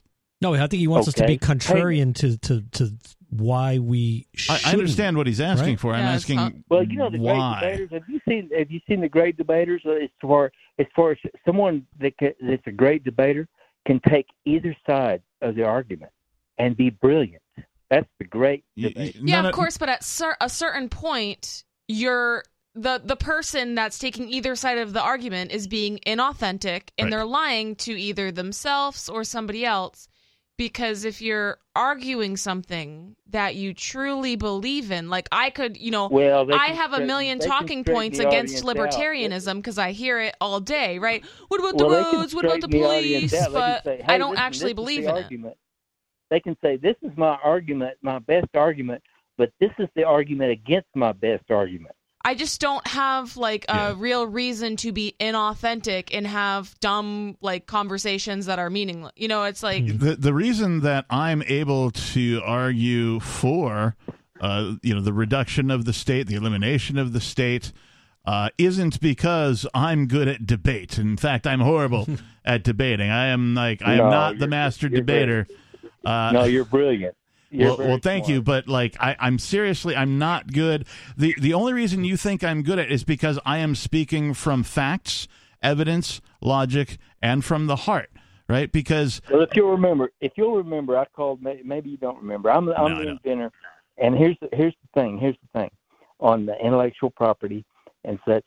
I was so offended by not you guys, but just the argument against the work that I do when it's like the worst thing that someone can do, the most offensive thing that someone can do is sit on their rear end and devalue what we inventors do, and that there is a government that allows us to capture our intellectual property for 20 years or whatever it is, if it's pharmaceutical or whatever, which, I think they've proven themselves to be, the most corrupt business. All right, so I have a question for you. On the planet. On the topic of intellectual property, if I have an idea and 2 days later, Captain has the same idea, completely independent of me, I didn't tell him my idea, he didn't hear of it anywhere. I didn't post it on Facebook. How am I to say that just because I had that idea first, that it's my property when any person could have the same idea and create those same things? Why am I entitled to it because I was the first one? Idea. Some property, which some of the things I've developed some of the things I'm developing right now are taking years of work. It has to do with science. I know physics and electronics and chemistry and a bunch of stuff, and it's very difficult. And one of the things I'm working on, I'll reveal it to the whole world. I want to clean up the plastic crap, the plastic dump, and one of them, one of the big ones, is Pacific Ocean. Could you be more specific? You're such a cunning linguist. These jars, the ocean circulation accumulates. He's being Pacific. I got to stop you right there. I am a musician. I make parody songs. I also create original heavy metal music. You can find out more about that over at CaptainKickass.com if you so choose, or any of the listeners out there. Cool. However, I am against intellectual property laws because I actually think that it's good press for me. Right? If somebody gets my music, makes a copy of it, shares it with their friends, far out, solid, and right on, man. I'm going to gain another friend. You get paid for what you do. All right, I'm not going to talk over you anymore. So that gains me more fans, right? Metallica was wrong with their suit against Napster for file sharing because Metallica alienated a large part of their fan base by making that lawsuit. What they should have done instead was nothing and allowed it to continue like every other artist did and reap the benefits off of that, because I guarantee you that the fans who listen to their pirated, quote unquote, it's not even pirated, it's a copy. It's a copy. Copying is not theft. The fans who listened to a copy of their music went to their concert, paid their ticket price, bought their T-shirt, bought whatever other merchandise they were selling, probably bought their next album or whatever it is. Bought the box set. Bought the box set, whatever. Went to their reunion show for the 14th time or whatever it is, right? That's how you get fans of your art or your work. So if you are relying on government law to provide you with income based on your idea, you are barking up the wrong tree. And in fact, you are engaging in theft yourself. That's IP law. Nicely said. All right, moving right along. Whoa. Oh. That's weird. We had 2 Sarahs in New Mexico on the board, and I was like, whoa. But one of them dropped off. Sarah, are you there? Yes, I just want to bring up, do you put all the same state people in a row? It seems like so. What do you mean? No, I think they do that amongst themselves. They must. What I'm sorry, what's the state people? Because typically, and she's right based on what I've observed too. I mean, we just had a bunch of South Carolina callers in a row, and a lot of the times we'll have our New Mexico callers all call at the end of the show. So it seems kind of like group themselves you guys up. are just It's a time zone thing, I think. Might be. Yeah, maybe. I just want to mention that, Hey, Sarah, I'm sorry. We were close to the break. Can you hang on?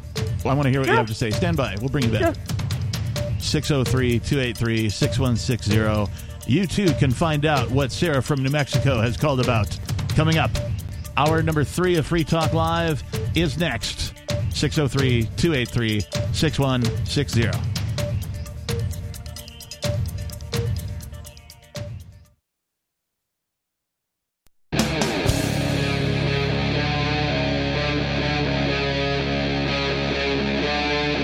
Free Talk Live.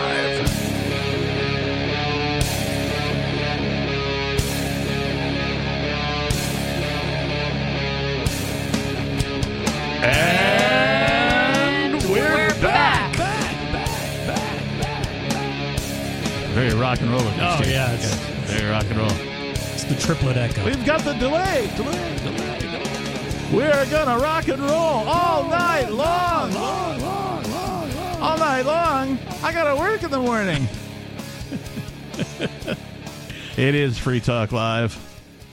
The telephone number in the studio, if you'd like to join us, is 603-283-6160. Again, call in and talk about whatever's on your mind. We're talking about stuff, but if you don't like what we're talking about, change the subject. It's up to you.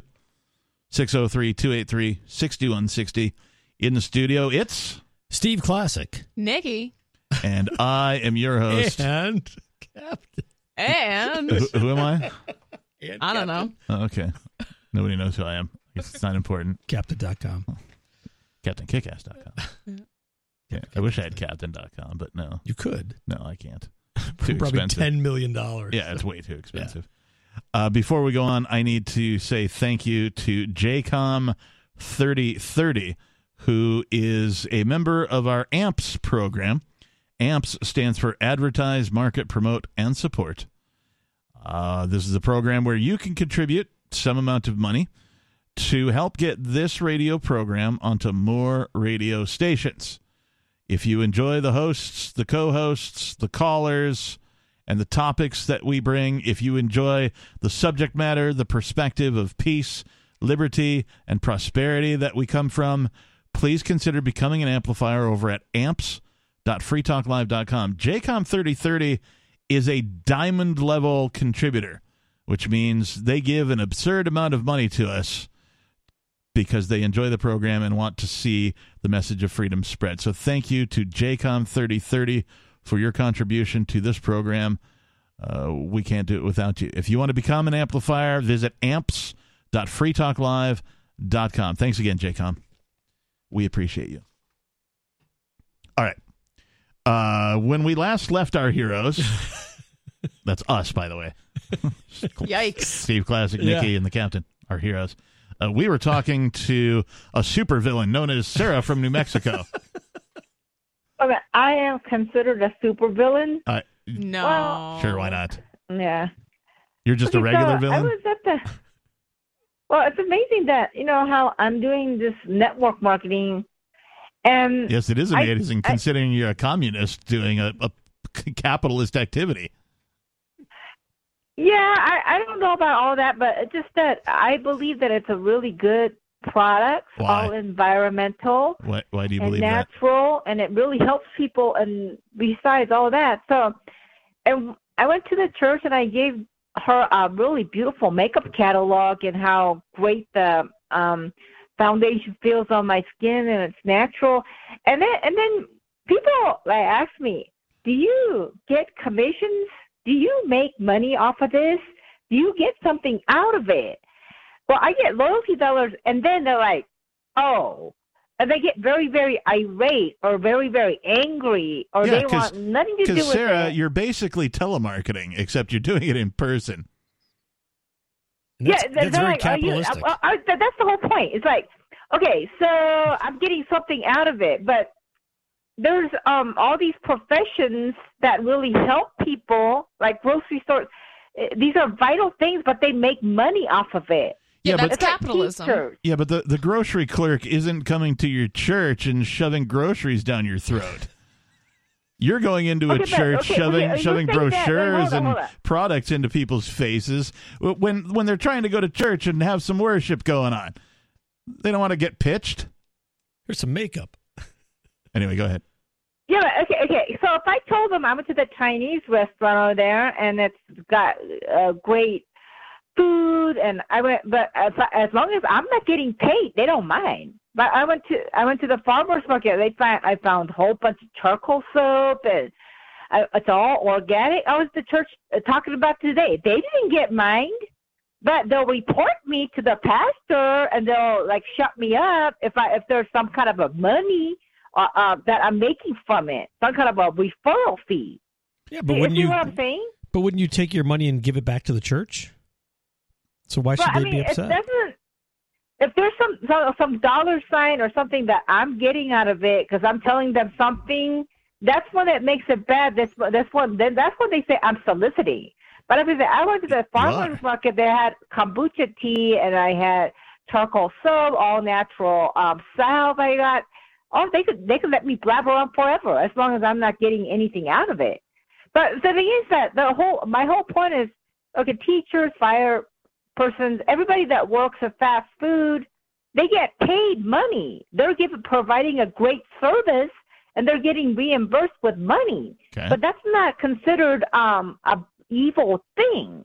A lot of people make money doing things. Multi-level marketing is considered evil because people have lost absurd amounts of money engaging in multi-level marketing. So it has, just like telemarketing, it has a horrible reputation.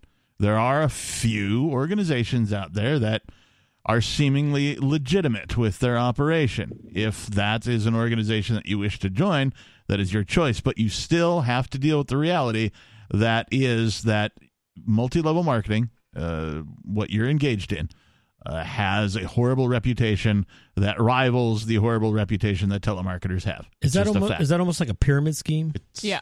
So like you're at the top and your friends are down at the bottom? You've got a downline, and whoever signs up below you, you get a piece of that action, and it sort of flows back up to you. Okay, let's say it is a multi-level whatever network market. Okay, but so I was at the farmers market, and I saw some like a earthy kind of people, environmentals, like 7 of them sitting down. So I told them, hey, have you heard about so-and-so products? It's really concentrated. We don't ship water. We put it in small plastic containers. It's environmental. It's all natural, and it's safe to clean around the hoses. And the first thing that came out of their mouth was, are you trying to sell me something? No, I told them, I'm just trying to tell you something. I'm not trying to sell you something, because if I'm selling you something, I would have the product with me, and I would want you to give me money for exchange of it. I'm not selling you something. I'm just trying to tell you something. And he says, no, get on by. I'm not interested. The moment they figure that you have some kind of a commission or some kind of money involved, I don't know if. Well, welcome to the field of sales. I mean, this is how sales works. You bump into people, you try and sell them a thing, and they go, oh, no, I don't want any of that. And you go, okay, and you move on. Yeah, next. Like the telemarketing. Sales is a numbers game, right? The only other way for you to handle the situation is to learn how to overcome their objections. If you could do that successfully, perhaps they will engage in whatever it is you're trying to get them to engage in. But either way, it's sales. Well, it's like the Jehovah's Witnesses or the people that knock on your door. They're soliciting. Like, the majority of people don't, if they're just hanging out, minding their own business, They don't want you to come up to them and convert. People don't want to be converted to a religion. They don't want to be sold products. They're just, if they wanted that, they would seek you out. I think there needs to be a balance. And of course, in sales, it's a good idea to kind of put yourself out there and, do marketing and advertising. But there needs to be a balance where it's not like, having done some sales, Sarah, some sales in my life, I can tell you what you're bumping into, and it's something called your shark teeth are showing, right? Now, this is a term that is in sales. Other salespeople have heard it before. There are two types of salespersons. There are sharks and there are farmers, right? What you're doing is the equivalent of cold calling, which is a shark activity, a shark salesperson activity. And you do wish to engage them in whatever it is you're doing. And when you don't get your way with them, you get frustrated. That's because your shark teeth are showing. You're too eager. You're not solving a problem for these people. You're pitching them cold. Well, the reason I picked that farmers group, they're very environmental. They're all into recycling. Everything's organic and organic natural products, and that's all they have. So I go on to this next bunch of group, and they were kind of welcoming me. I don't know. I went to the next set. Hey, did you hear about our environmental products, non-toxic? We have plant enzyme for stain removers, bleach alternative we don't have ammonia and Clorox. We're environmental. They kind of listened to me, and they actually took my card. And then I told them to go onto the website and you research the company. And the next batch was kind of more friendly, and they were interested. But my introduction was, by the way, I'm the advertisement for so-and-so company. I'm the advertisement. I'm the commercial. I'm also a customer. The customers are the advertisement. So they're like, Sarah, well, that's nice.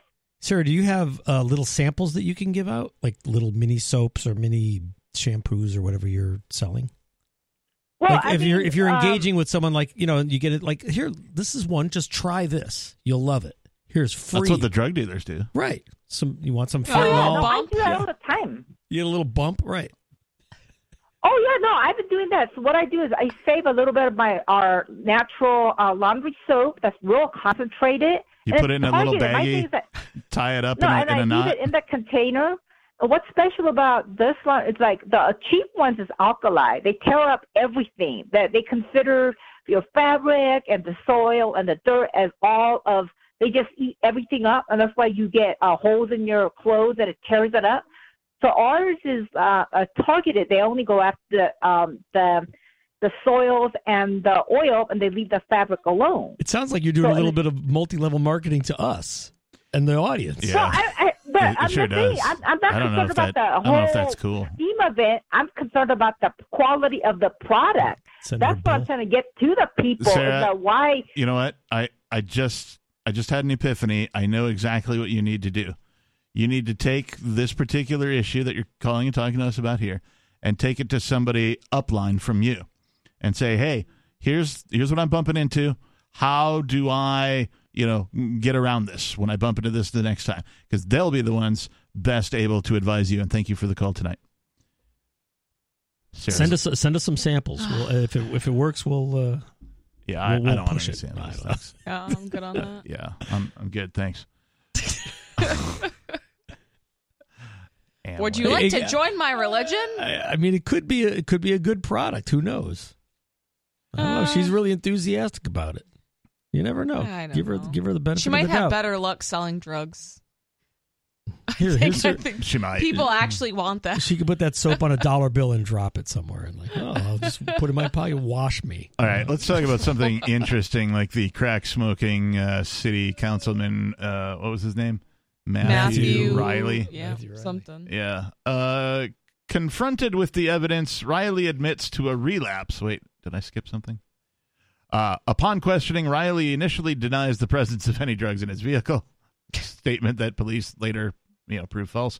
They reportedly discovered crack with fentanyl. Okay, so confronted with the evidence, Riley admits to a relapse, citing a recent tough divorce as the trigger. Oh, I'm a victim. My wife left me, so I smoke crack. Call a wambulance.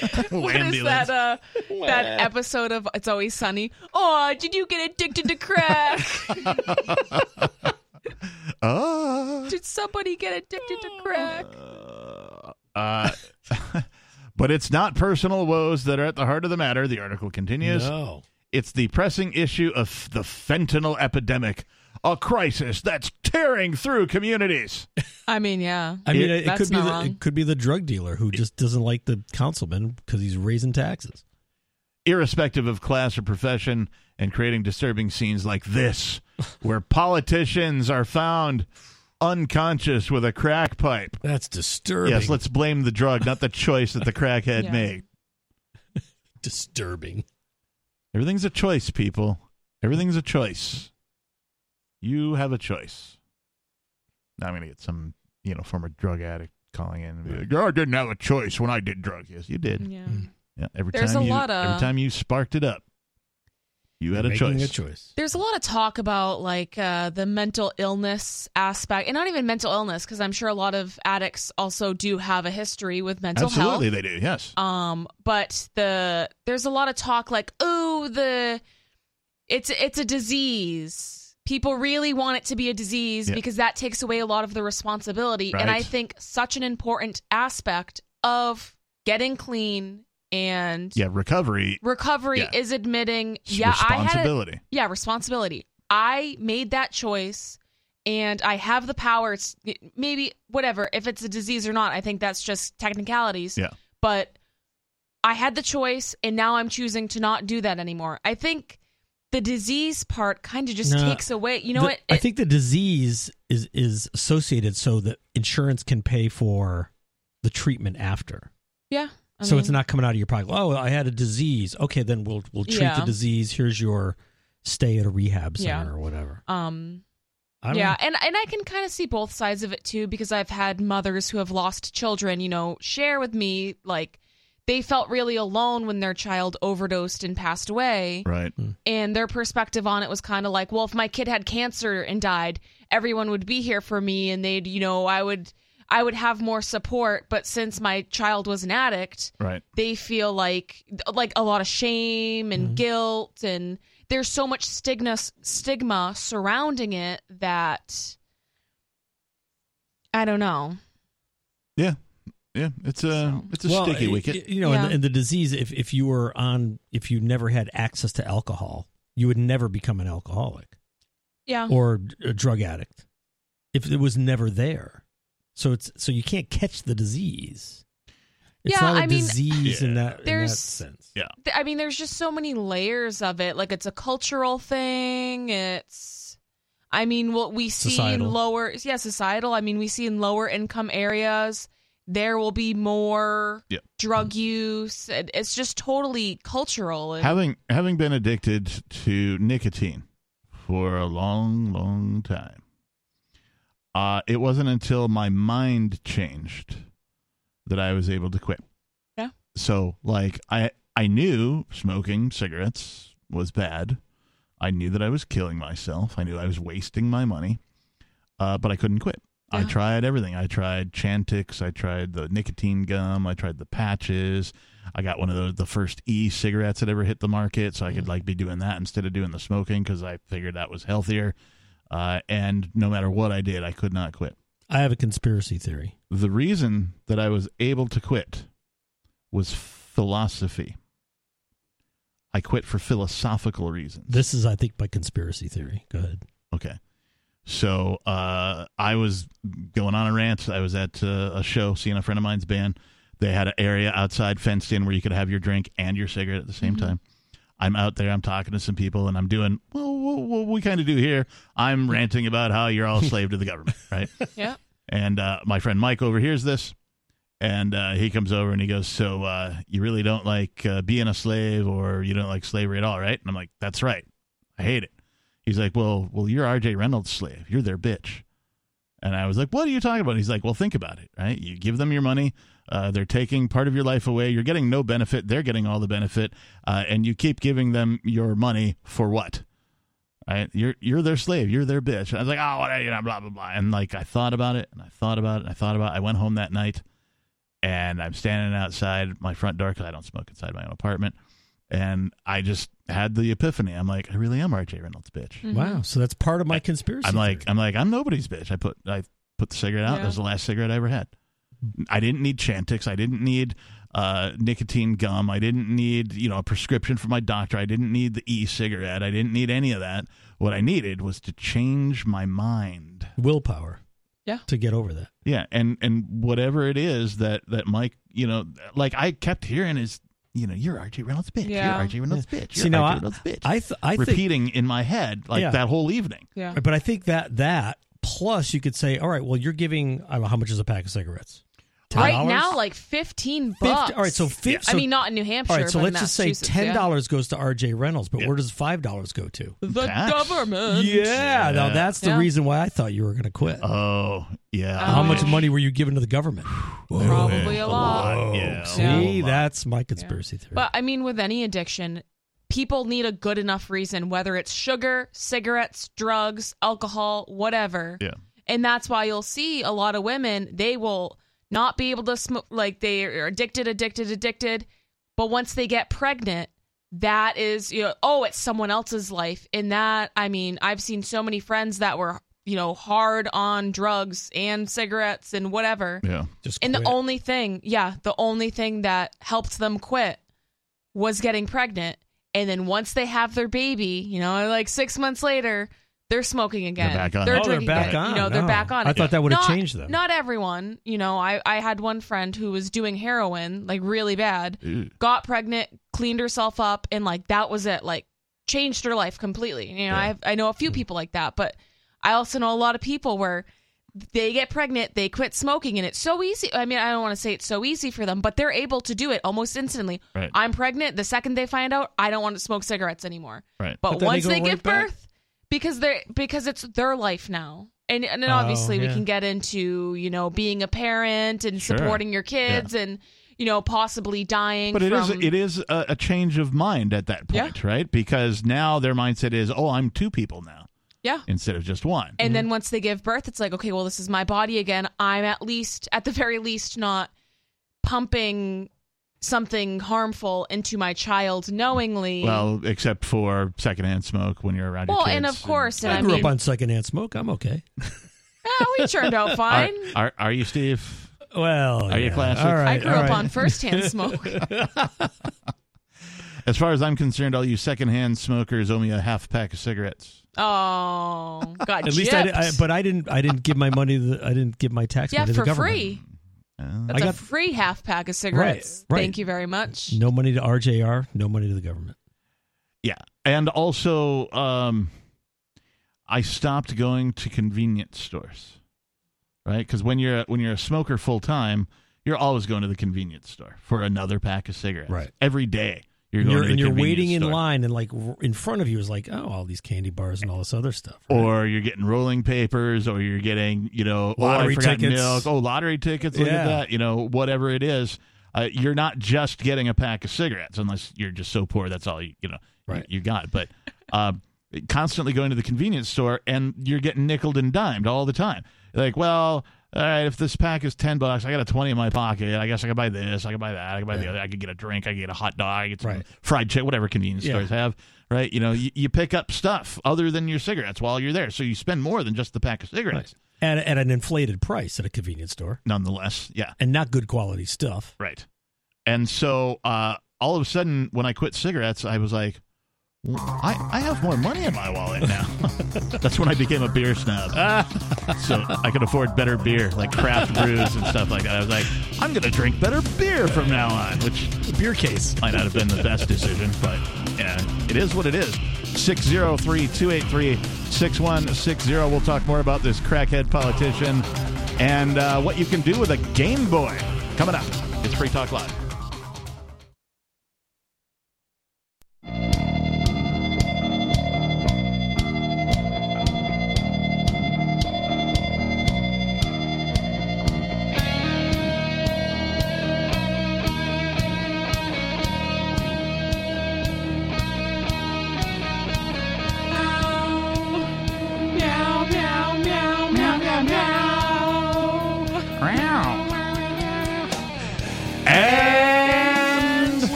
I took a weird turn.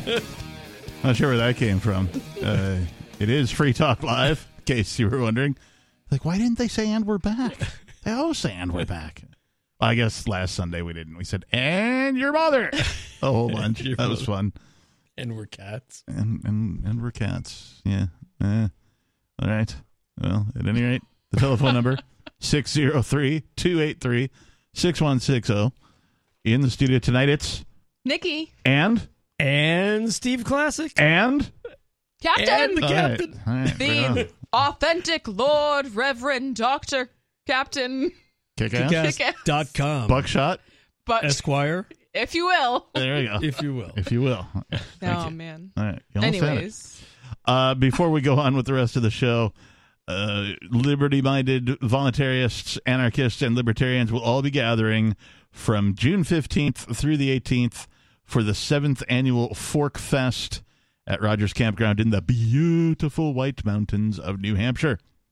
Fork Fest is a fork of the Porcupine Freedom Festival, a.k.a. Pork Fest, which sold out in 2022 and looks to sell out in 2023 as well. This year, Pork Fest is occurring before... Fork Fest is occurring before Pork Fest. So immediately following Fork Fest will be this huge gathering of libertarians at the same campground.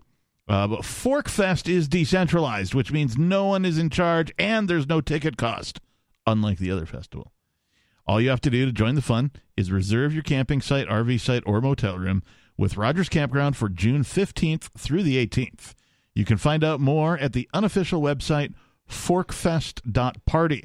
You can also connect with other attendees on the Forkfest Telegram and Matrix chat rooms and the Forkfest forum, and you can find links to all of that at forkfest.party. We hope to see you there, forkfest.party. You know what? I want to say I'm a little disappointed in that live read because it doesn't even mention the 2nd annual mini golf tournament. We'll have to talk to our copywriters, not copywriters, but copywriters, writers of copy, and see if we can get them to add something to that live read. I feel like that's pretty important. I mean, that's why I'm going. The wedding isn't important? Oh, right. Yeah. I still wasn't sure if I was going to show up to that. I'm disappointed that the bee man, if he's listening, the bee guy, the beekeeper, whatever his... Oh, yes. Yeah, they're not coming. He those people are pinged me awesome. once this year, and I was like, dude, are you coming? Because, we gotta challenge you for the crown. You won the first annual mini golf, and he's like, yeah, we're not going to be there this year. We got another fest to go to or something. So, lame. Yeah. It's like, okay. So we'll just crown a new champion this year. It's fine. We'll get through it. Let's go to your calls and thoughts. We have... I'm going to butcher your name. Publius, is that it? Publius with an S, like Sierra. Okay. What's You're on your mind? saying it really fast, too. Yeah. Hey, hypothetical. I got just kind of a thought, and it's been kind of on my mind. Do you guys hang out together, all three of you? Do you ever go out to restaurants or bars? All the time. Do you ever have disagreements? Yeah, all the time. All the time. Oh yeah, we had a little disagreement about RFK tonight. Yeah, we're a fiery bunch. Okay, cool. Like me and my friends and my family too. So wait. So first of all, let me just lay the groundwork for you. Libertarians in general, or freedom-minded people, know that they are correct about many things, and they are.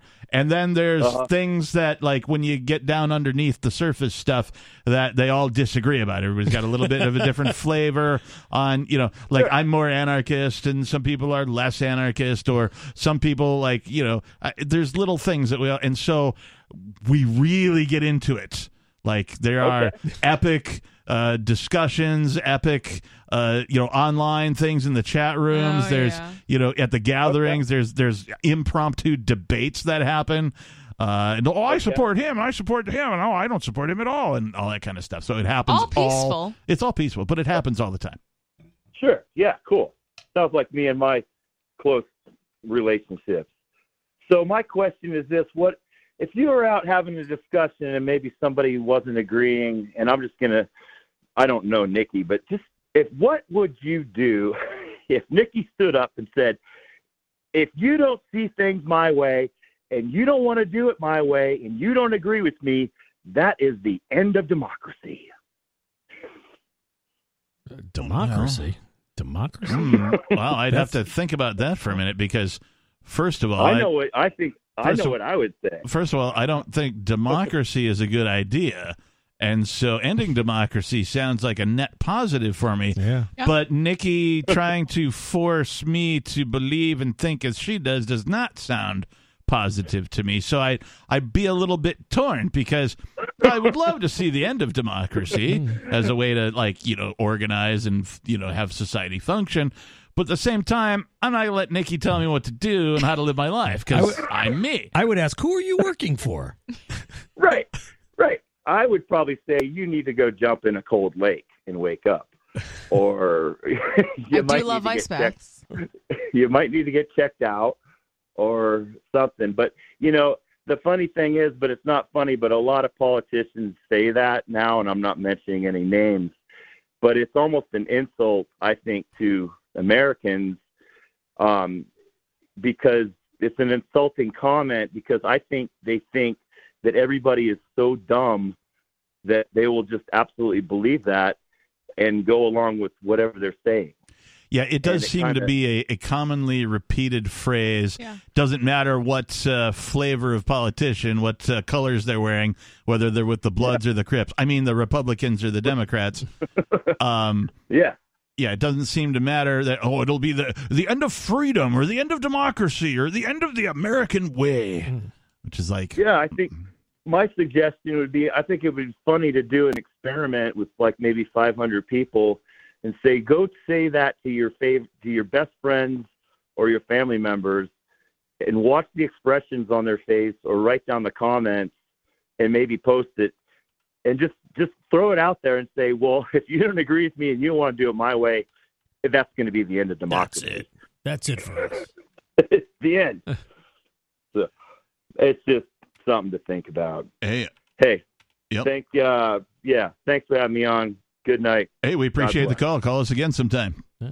603-283-6160. Well, we were at dinner tonight. We were talking about RFK. You made a great point about which was RFK. Well, he's going to be at PorcFest. He is. And you said, well, he doesn't want anyone with guns coming into the event. The pavilion, right? The pavilion, right. And I thought, well, considering his family history with his uncle and his father, maybe I wouldn't want guns either. Sure. But you're at PorcFest. Right. Well, I mean, people don't have to go to that particular talk. I guess they're going to close off the pavilion, so... Yeah, and I mean, you can choose not to go over there. You can still have a gun everywhere else, and which is what I'm going to do. I'm obviously not going to listen to some politician spew his BS. I wouldn't eat anyways. Who has no claim to any philosophy remotely connected to libertarianism. The only reason, as I understand it, that he's there is because he said some things about Bitcoin. So. That's the only reason he was invited or he's going to be there. Is because he said some things about Bitcoin that are contrary to the rest of the government stance about Bitcoin. Yeah. That's the only reason he's going to be there. That's not enough for me to go listen to him spew BS about why you should vote for him and blah, blah. Because when he gets in the chair, he's going to be just as psychopathic as everybody else. I mean, there's very few politicians that I'll simp for, and this dude definitely isn't one of them. It has nothing to do with the fact I actually kind of respect... that, but he doesn't want to have guns, whatever. I obviously won't go because I will be carrying the whole time. Right. But I respect that he, whatever. If people don't want to go to his talk, don't go to his talk. Who cares? But the fact that he's a, lizard person politician is the reason why I'm not going to his talk. It has nothing to do with any of the other drama. It would be great, in my opinion, if... whoever arranged for this guy to be speaking at arguably the main stage at PorcFest, right? It would be great, in my opinion, if no one showed up. It would be hilarious. I just don't know who is paying for it, because I'm assuming someone paid out of their own pocket for this guy and the security the team. other guy. The security team has guns, right? Yeah. Yeah, that's ironic. Yeah, weird. What if they have to leave theirs in the The tent? security team can have guns, but there's no danger of the security team turning on them? Yeah. Weird. They're not staying in a tent. Yeah. It just seems like not an appropriate place. I just don't. It would be different as well, I think, if he was scheduled to debate some libertarian. Oh, that would be cool. Right? Or if it was, he wasn't going to give a speech and stump for his campaign. If he was just going to be there trying to learn. Like if he was just going to show up, if he got like a hotel room and he just showed up and participated, I mean, that would be and like started humble. interacting we want with to hear people, some ideas like from you folks. that to me would be a way better way for him to go about it than politicians put me on aren't the humble. stage and gotta have that rock star treatment. It's right? the ego. And so, like, any of those other things should have happened, and they're not happening. There is, as I understand it, there's going to be no debate with libertarians, and this is hearsay, so don't quote me on this, but I heard that there will also be no question and answer. So libertarians can't even ask this guy libertarian questions. And like how? So what? It's a one-way communication. It's a one-way conversation. He's just going to preach to us about why we should vote for him. It's just totally not the Get the vibe F out. of Porkfest. Right. And obviously, like, it's Porkfest. You can kind of do whatever you want. Like, choose your experience. Choose your own adventure. And is he an expert on Bitcoin? No. I doubt it. He has just said things It's that laughable. that some libertarian crypto enthusiasts identify with. Like he has taken the opposite stance of most government and said, "No, Bitcoin is the future," or something along those lines. Right. He thinks Bitcoin. So is maybe he's just going to talk about that. Maybe. But I mean, like, this is how it is. But like, I mean, and walk around the crowd and shake hands and get some ideas. Yeah, kiss who babies. knows? Me personally, I've been into Bitcoin longer than this guy has. Right. And like, is he going to really tell anybody anything, divulge anything of real value that I've not heard before or can't go find myself? But I mean, he may have some insights in a he's just going to talk about how he's going to use government, how you can contribute to his campaign with to your regulate Bitcoin. and how he can get Bitcoin for himself, and how he's going to use government to safely regulate the cryptocurrency industry. Yeah. So, and this is what happens: politicians will say one thing right. Everyone's like, "Oh my gosh," simping over them. Right. They're taxes. all the same. They're all scumbags. So the same with Ron DeSantis. He said like two things that people were like, "Oh, he's a freedom guy." He's not a freedom guy. No. Make America great again. Again. Yeah, like wait. Again. Hold on. I'm 50, and I'm trying to remember when America was great. Probably when it was inhabited by the Native Americans. Before I was born, at least. So. Well, I don't know if America was great, but when you were a kid growing up, it was kind of great. Like everything was great. I did go to a theme park in Gurnee, Illinois, repeatedly, called Great America. Oh, is that what they're talking about? Maybe what he meant was, let's all go to a roller coaster. Let's make America great America. Let's all go to Great America again. Let's all go to Make Great America, New Hampshire. Field again. trip. Right. Let's all get on the bus. Do you have your permission slip? No. That reminds me. I went on a field trip in school had to have been 8th grade. And this was right around the dawn of heavy marketing for non-alcoholic beer. O'Doul's. Yeah. It wasn't O'Doul's. It was some other brand. I can't remember the brand. Near beer? But it was non-alcoholic beer. And I also bought a bottle of the sparkling water that looks like champagne. It's the champagne bottle. Champagne? But it's not champagne. There's no alcohol, and it's just basically fruit juice with bubbles. But do you still have so to I be... bought like Martinelli's or something? Sparkling cider? I bought a 6-pack of non-alcoholic beer and a bottle of non-alcoholic sparkling, and I took it on the bus to the field trip that we were going on. And I got it taken away from me. And I got reprimanded for it. No Why? alcohol. No alcohol. Why? Yeah, I don't know. So I think like, you they're do like, well, you have can't bring to be... beer on it. It's like, it's not beer. It's not alcohol. Yeah, it's like, look at it. It says 0% alcohol, idiot. Right. But I think you do have to be 21 to buy O'Doul's. Really? Yeah, you do.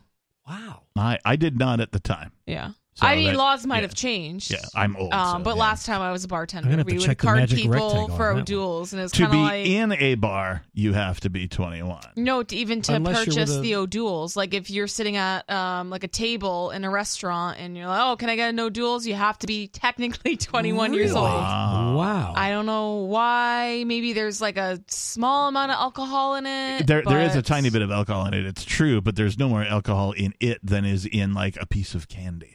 Yeah, right. Exactly. Yeah. I will say that one of my relatives growing up was diabetic and could not drink the alcohol, but still liked beer. Yeah. And would over purchase like different brands to try them. Right. They'd I'll buy a 12-pack of this, see how I like it. Oh, I don't like it.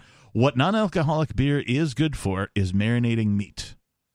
Okay. Right. You don't need the alcohol in the flavor. beer to marinate the meat. So if you want to, simmer some sausages in the beer, like bratwurst, for example, or if you want to tenderize some pork chops, you put them in a Ziploc, pour some non-alcoholic beer in there, along with some, teriyaki sauce or some soy or something, some seasonings if you want to, throw some garlic in there, let it sit in your fridge overnight, and then make that steak the next day or that pork chop the next day, and it'll be delicious. Is it better than alcoholic beer? No. Okay. So wouldn't you just use? Well, you could, but I'm just saying, like, here was an unused, source of non-alcoholic beer, which I totally wasn't going to drink because, let's face it, I was in it to get drunk. Yeah, let's do something with it. Yeah, I get you. But I'm picking up what you're putting down. Here's a resource that I can use for cooking that's not going to waste perfectly good beer that'll get you drunk. Yeah, cool. Beer can chicken, it's good for. Yeah. If you've never made beer can chicken, it's awesome. I don't know why Well, I brought this up on the magic rectangle here. It says federal law classifies beverages under 0.5% alcohol as non-alcoholic. So O'Doul's has 0.4% alcohol. Many states pose no restrictions on the purchase of those beverages, but some do, as do some counties or cities within states that would otherwise legally allow it. Okay. So that's a Massachusetts thing then? Well, it's probably other states. Yeah, of too, course. But... for says sure. O'Doul's doesn't fall on the register of beverages with more than 0.5%, so kids can drink it. Yeah, but I mean, I don't know why you would drink beer if it doesn't do anything. It's like very. Why don't you get a better drink? Right. Especially kids O'Doul's. Like O'Doul's isn't even good. Yeah. Yeah. Again, I found a great use for it. Yeah. It's cooking. If you have a recipe that calls for, soaking something in beer or whatever, why that's where you need to go. You need to use it for cooking. I have something I'm trying to accomplish. You're a real rebel on that field trip. I'm not really sure what's going on here. But yeah, I mean, like, did I do it to be cool? Yeah, I did. I was like, hey, everybody, check it out. See what I can get away with. I got non-alcoholic beer. Let's party in the back of the bus, right? And that's what we were doing, too. Like, here, Bill, have a, I don't know what the kid's name was. But, like, he's like, Bill. And then here comes the chaperone. Here comes the fun chaperone. Police. Wee-oo. Taking away the fun. Yeah. So, what were we talking about? Crackhead politicians. Oh, yeah. I think we beat that one. No. We wanted to talk about this real quick. The Game Boy. This is from Bitcoin.com. Game Boy owner. Remember the Game Boy? Little handheld thing. Yeah, I love Game Boys. Buttons, before they. I don't know what the new ones are. The Switch. The Switch. Yeah, thank you. Game Boy is old school, OG handheld gaming at its finest. Game Boy owners can soon convert iconic devices into secure hardware wallets. In the near future, Game Boy owners will have the opportunity to convert their devices into a hardware wallet for cryptocurrencies. The project, known as Game Wallet, was unveiled by Joseph Shirizi, a developer hailing from Keyp, a Web3 startup, Keyp. By employing a physical cartridge, this innovation enables users to harness the power of their Nintendo Game Boy device as a secure cold storage wallet for crypto assets. I think that's awesome. That's awesome. Giving a new purpose to an old device that there's probably a bazillion of them laying around doing jack, right? No purpose. Yeah. Nobody's playing them. to give a device like that. And also, I want to see the interface. I want to see the screen on the Game Boy. Like, well, how does it look? I know, it's actually pretty funny. Press the buttons. Is it the old Game Boy font? Did they go, did they keep it within the, or is it new? Is it refreshed? Yeah. Did they do something to, sort of make the graphics appear different? I don't think they'd be able to with the graphics, because a lot of that has to do with like the actual composition of the screen, right? So I don't know if it would be able to. I'm sure they wouldn't be able to like come up to like modern specs on it, but it's black and white. It would be neat to me if they were able to sort of keep the nostalgia going with their screen presentation, with the UI that they put in it. There's a quote here that says, "So we're producing a real physical cartridge that lets you use your Game Boy as a cold storage wallet, generate mnemonic phrases, and save them securely offline." Shirazi tweeted, "No firmware updates ever." That's a feature. Sold. Yeah. Anybody got a Game Boy? I do not, but I'm going to go on eBay on some site here and see what they're going for. Randomness for generating the keys is introduced by the player as they walk around the world and complete fun requests, RPG style. It's a real game? That's what it says. Randomness for generating the keys is introduced by the player as they walk around the world and complete fun quests RPG style. Oh, that's awesome. They have a screenshot here of, the little players in like what looks like a forest. It says, "I can generate you a new seed phrase." So it does look nostalgic. It's got the old school font and all that kind of stuff. And the, terrible graphics, the 8-bit graphics. Yeah. So it looks like you can get one of these bad boys for like $100. Yeah, I see 139, 119. Yeah. Yeah, but I mean, that's like the cost of a new hardware wallet. Yeah, but this is cool. But what happens when it craps out? And then you also have to buy the cartridge on top of it. I mean, I suppose if you already have one, it's pretty cool. If you already have one, that'd be best, yeah.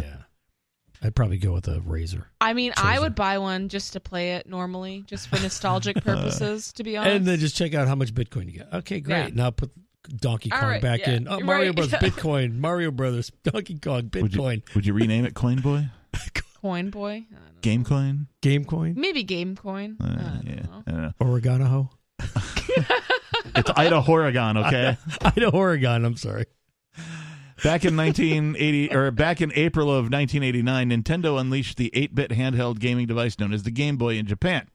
Fast forward to March 2021, and a YouTuber decided to push the boundaries of Game Boy's capabilities and release a video showcasing an audacious feat: mining BTC Bitcoin using the iconic device. I didn't know that. Mining? happened. Okay, so this just keeps like layers. Yeah, so, however, it quickly became apparent that the Game Boy's humble processing power paled in comparison to today's cutting-edge mining rigs. You don't say. Another individual embarked on a similar venture in 2013, developing an NES cryptocurrency miner. Although both mining experiments with Game Boy and NES were intriguing and fun, their practical value paled in comparison to something with actual utility. The Game Wallet project has even established a dedicated website. Oh, I didn't know that. Whoa. Shame on me. The Game Wallet. GameWallet.gg. GameWallet.gg. There's a picture of it. It says, "Turn any Game Boy into secure offline cold wallet. Generate a seed phrase using a hash of your button presses as you walk around and complete quests. The future of digital sovereignty is in your hands, packaged in a truly offline hardware wallet with the certainty of no firmware updates." That is one of the most annoying things about having a hardware wallet is if you go too long without doing a firmware update, you have to do multiple updates. Yeah. I hate updates. And that's just such a pain. Get me a Game Boy. Get me a Game Boy. We're out of time. Thank you, Nikki. Thank you, Steve Classic, for joining me here on Free Talk Live tonight. Thank you to all of our callers, and most importantly, you, our listeners. We appreciate you. Thanks, and peace.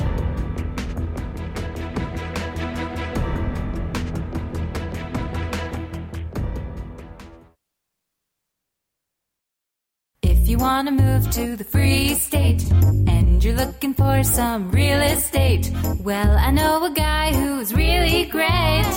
It's the Realtor Mark Warden. Now you can learn more about the awesome things happening here in New Hampshire in our march toward liberty in our lifetime. Our friends at Porcupine Real Estate are hosting a series of webinars to educate you on the expanded freedoms enjoyed by New Hampshire citizens. Reserve your seat today at move.freetalklive.com. Topics include gun freedom, medical freedom, and political freedom victories. They also have a couple on best practices for moving to the free state and finding housing. These webinars are super helpful and free to attend once you've registered at move.freetalklive.com. Visit their YouTube channel, Porcupine Real Estate, for videos from past presentations and sign up for upcoming webinars for free at move.freetalklive.com.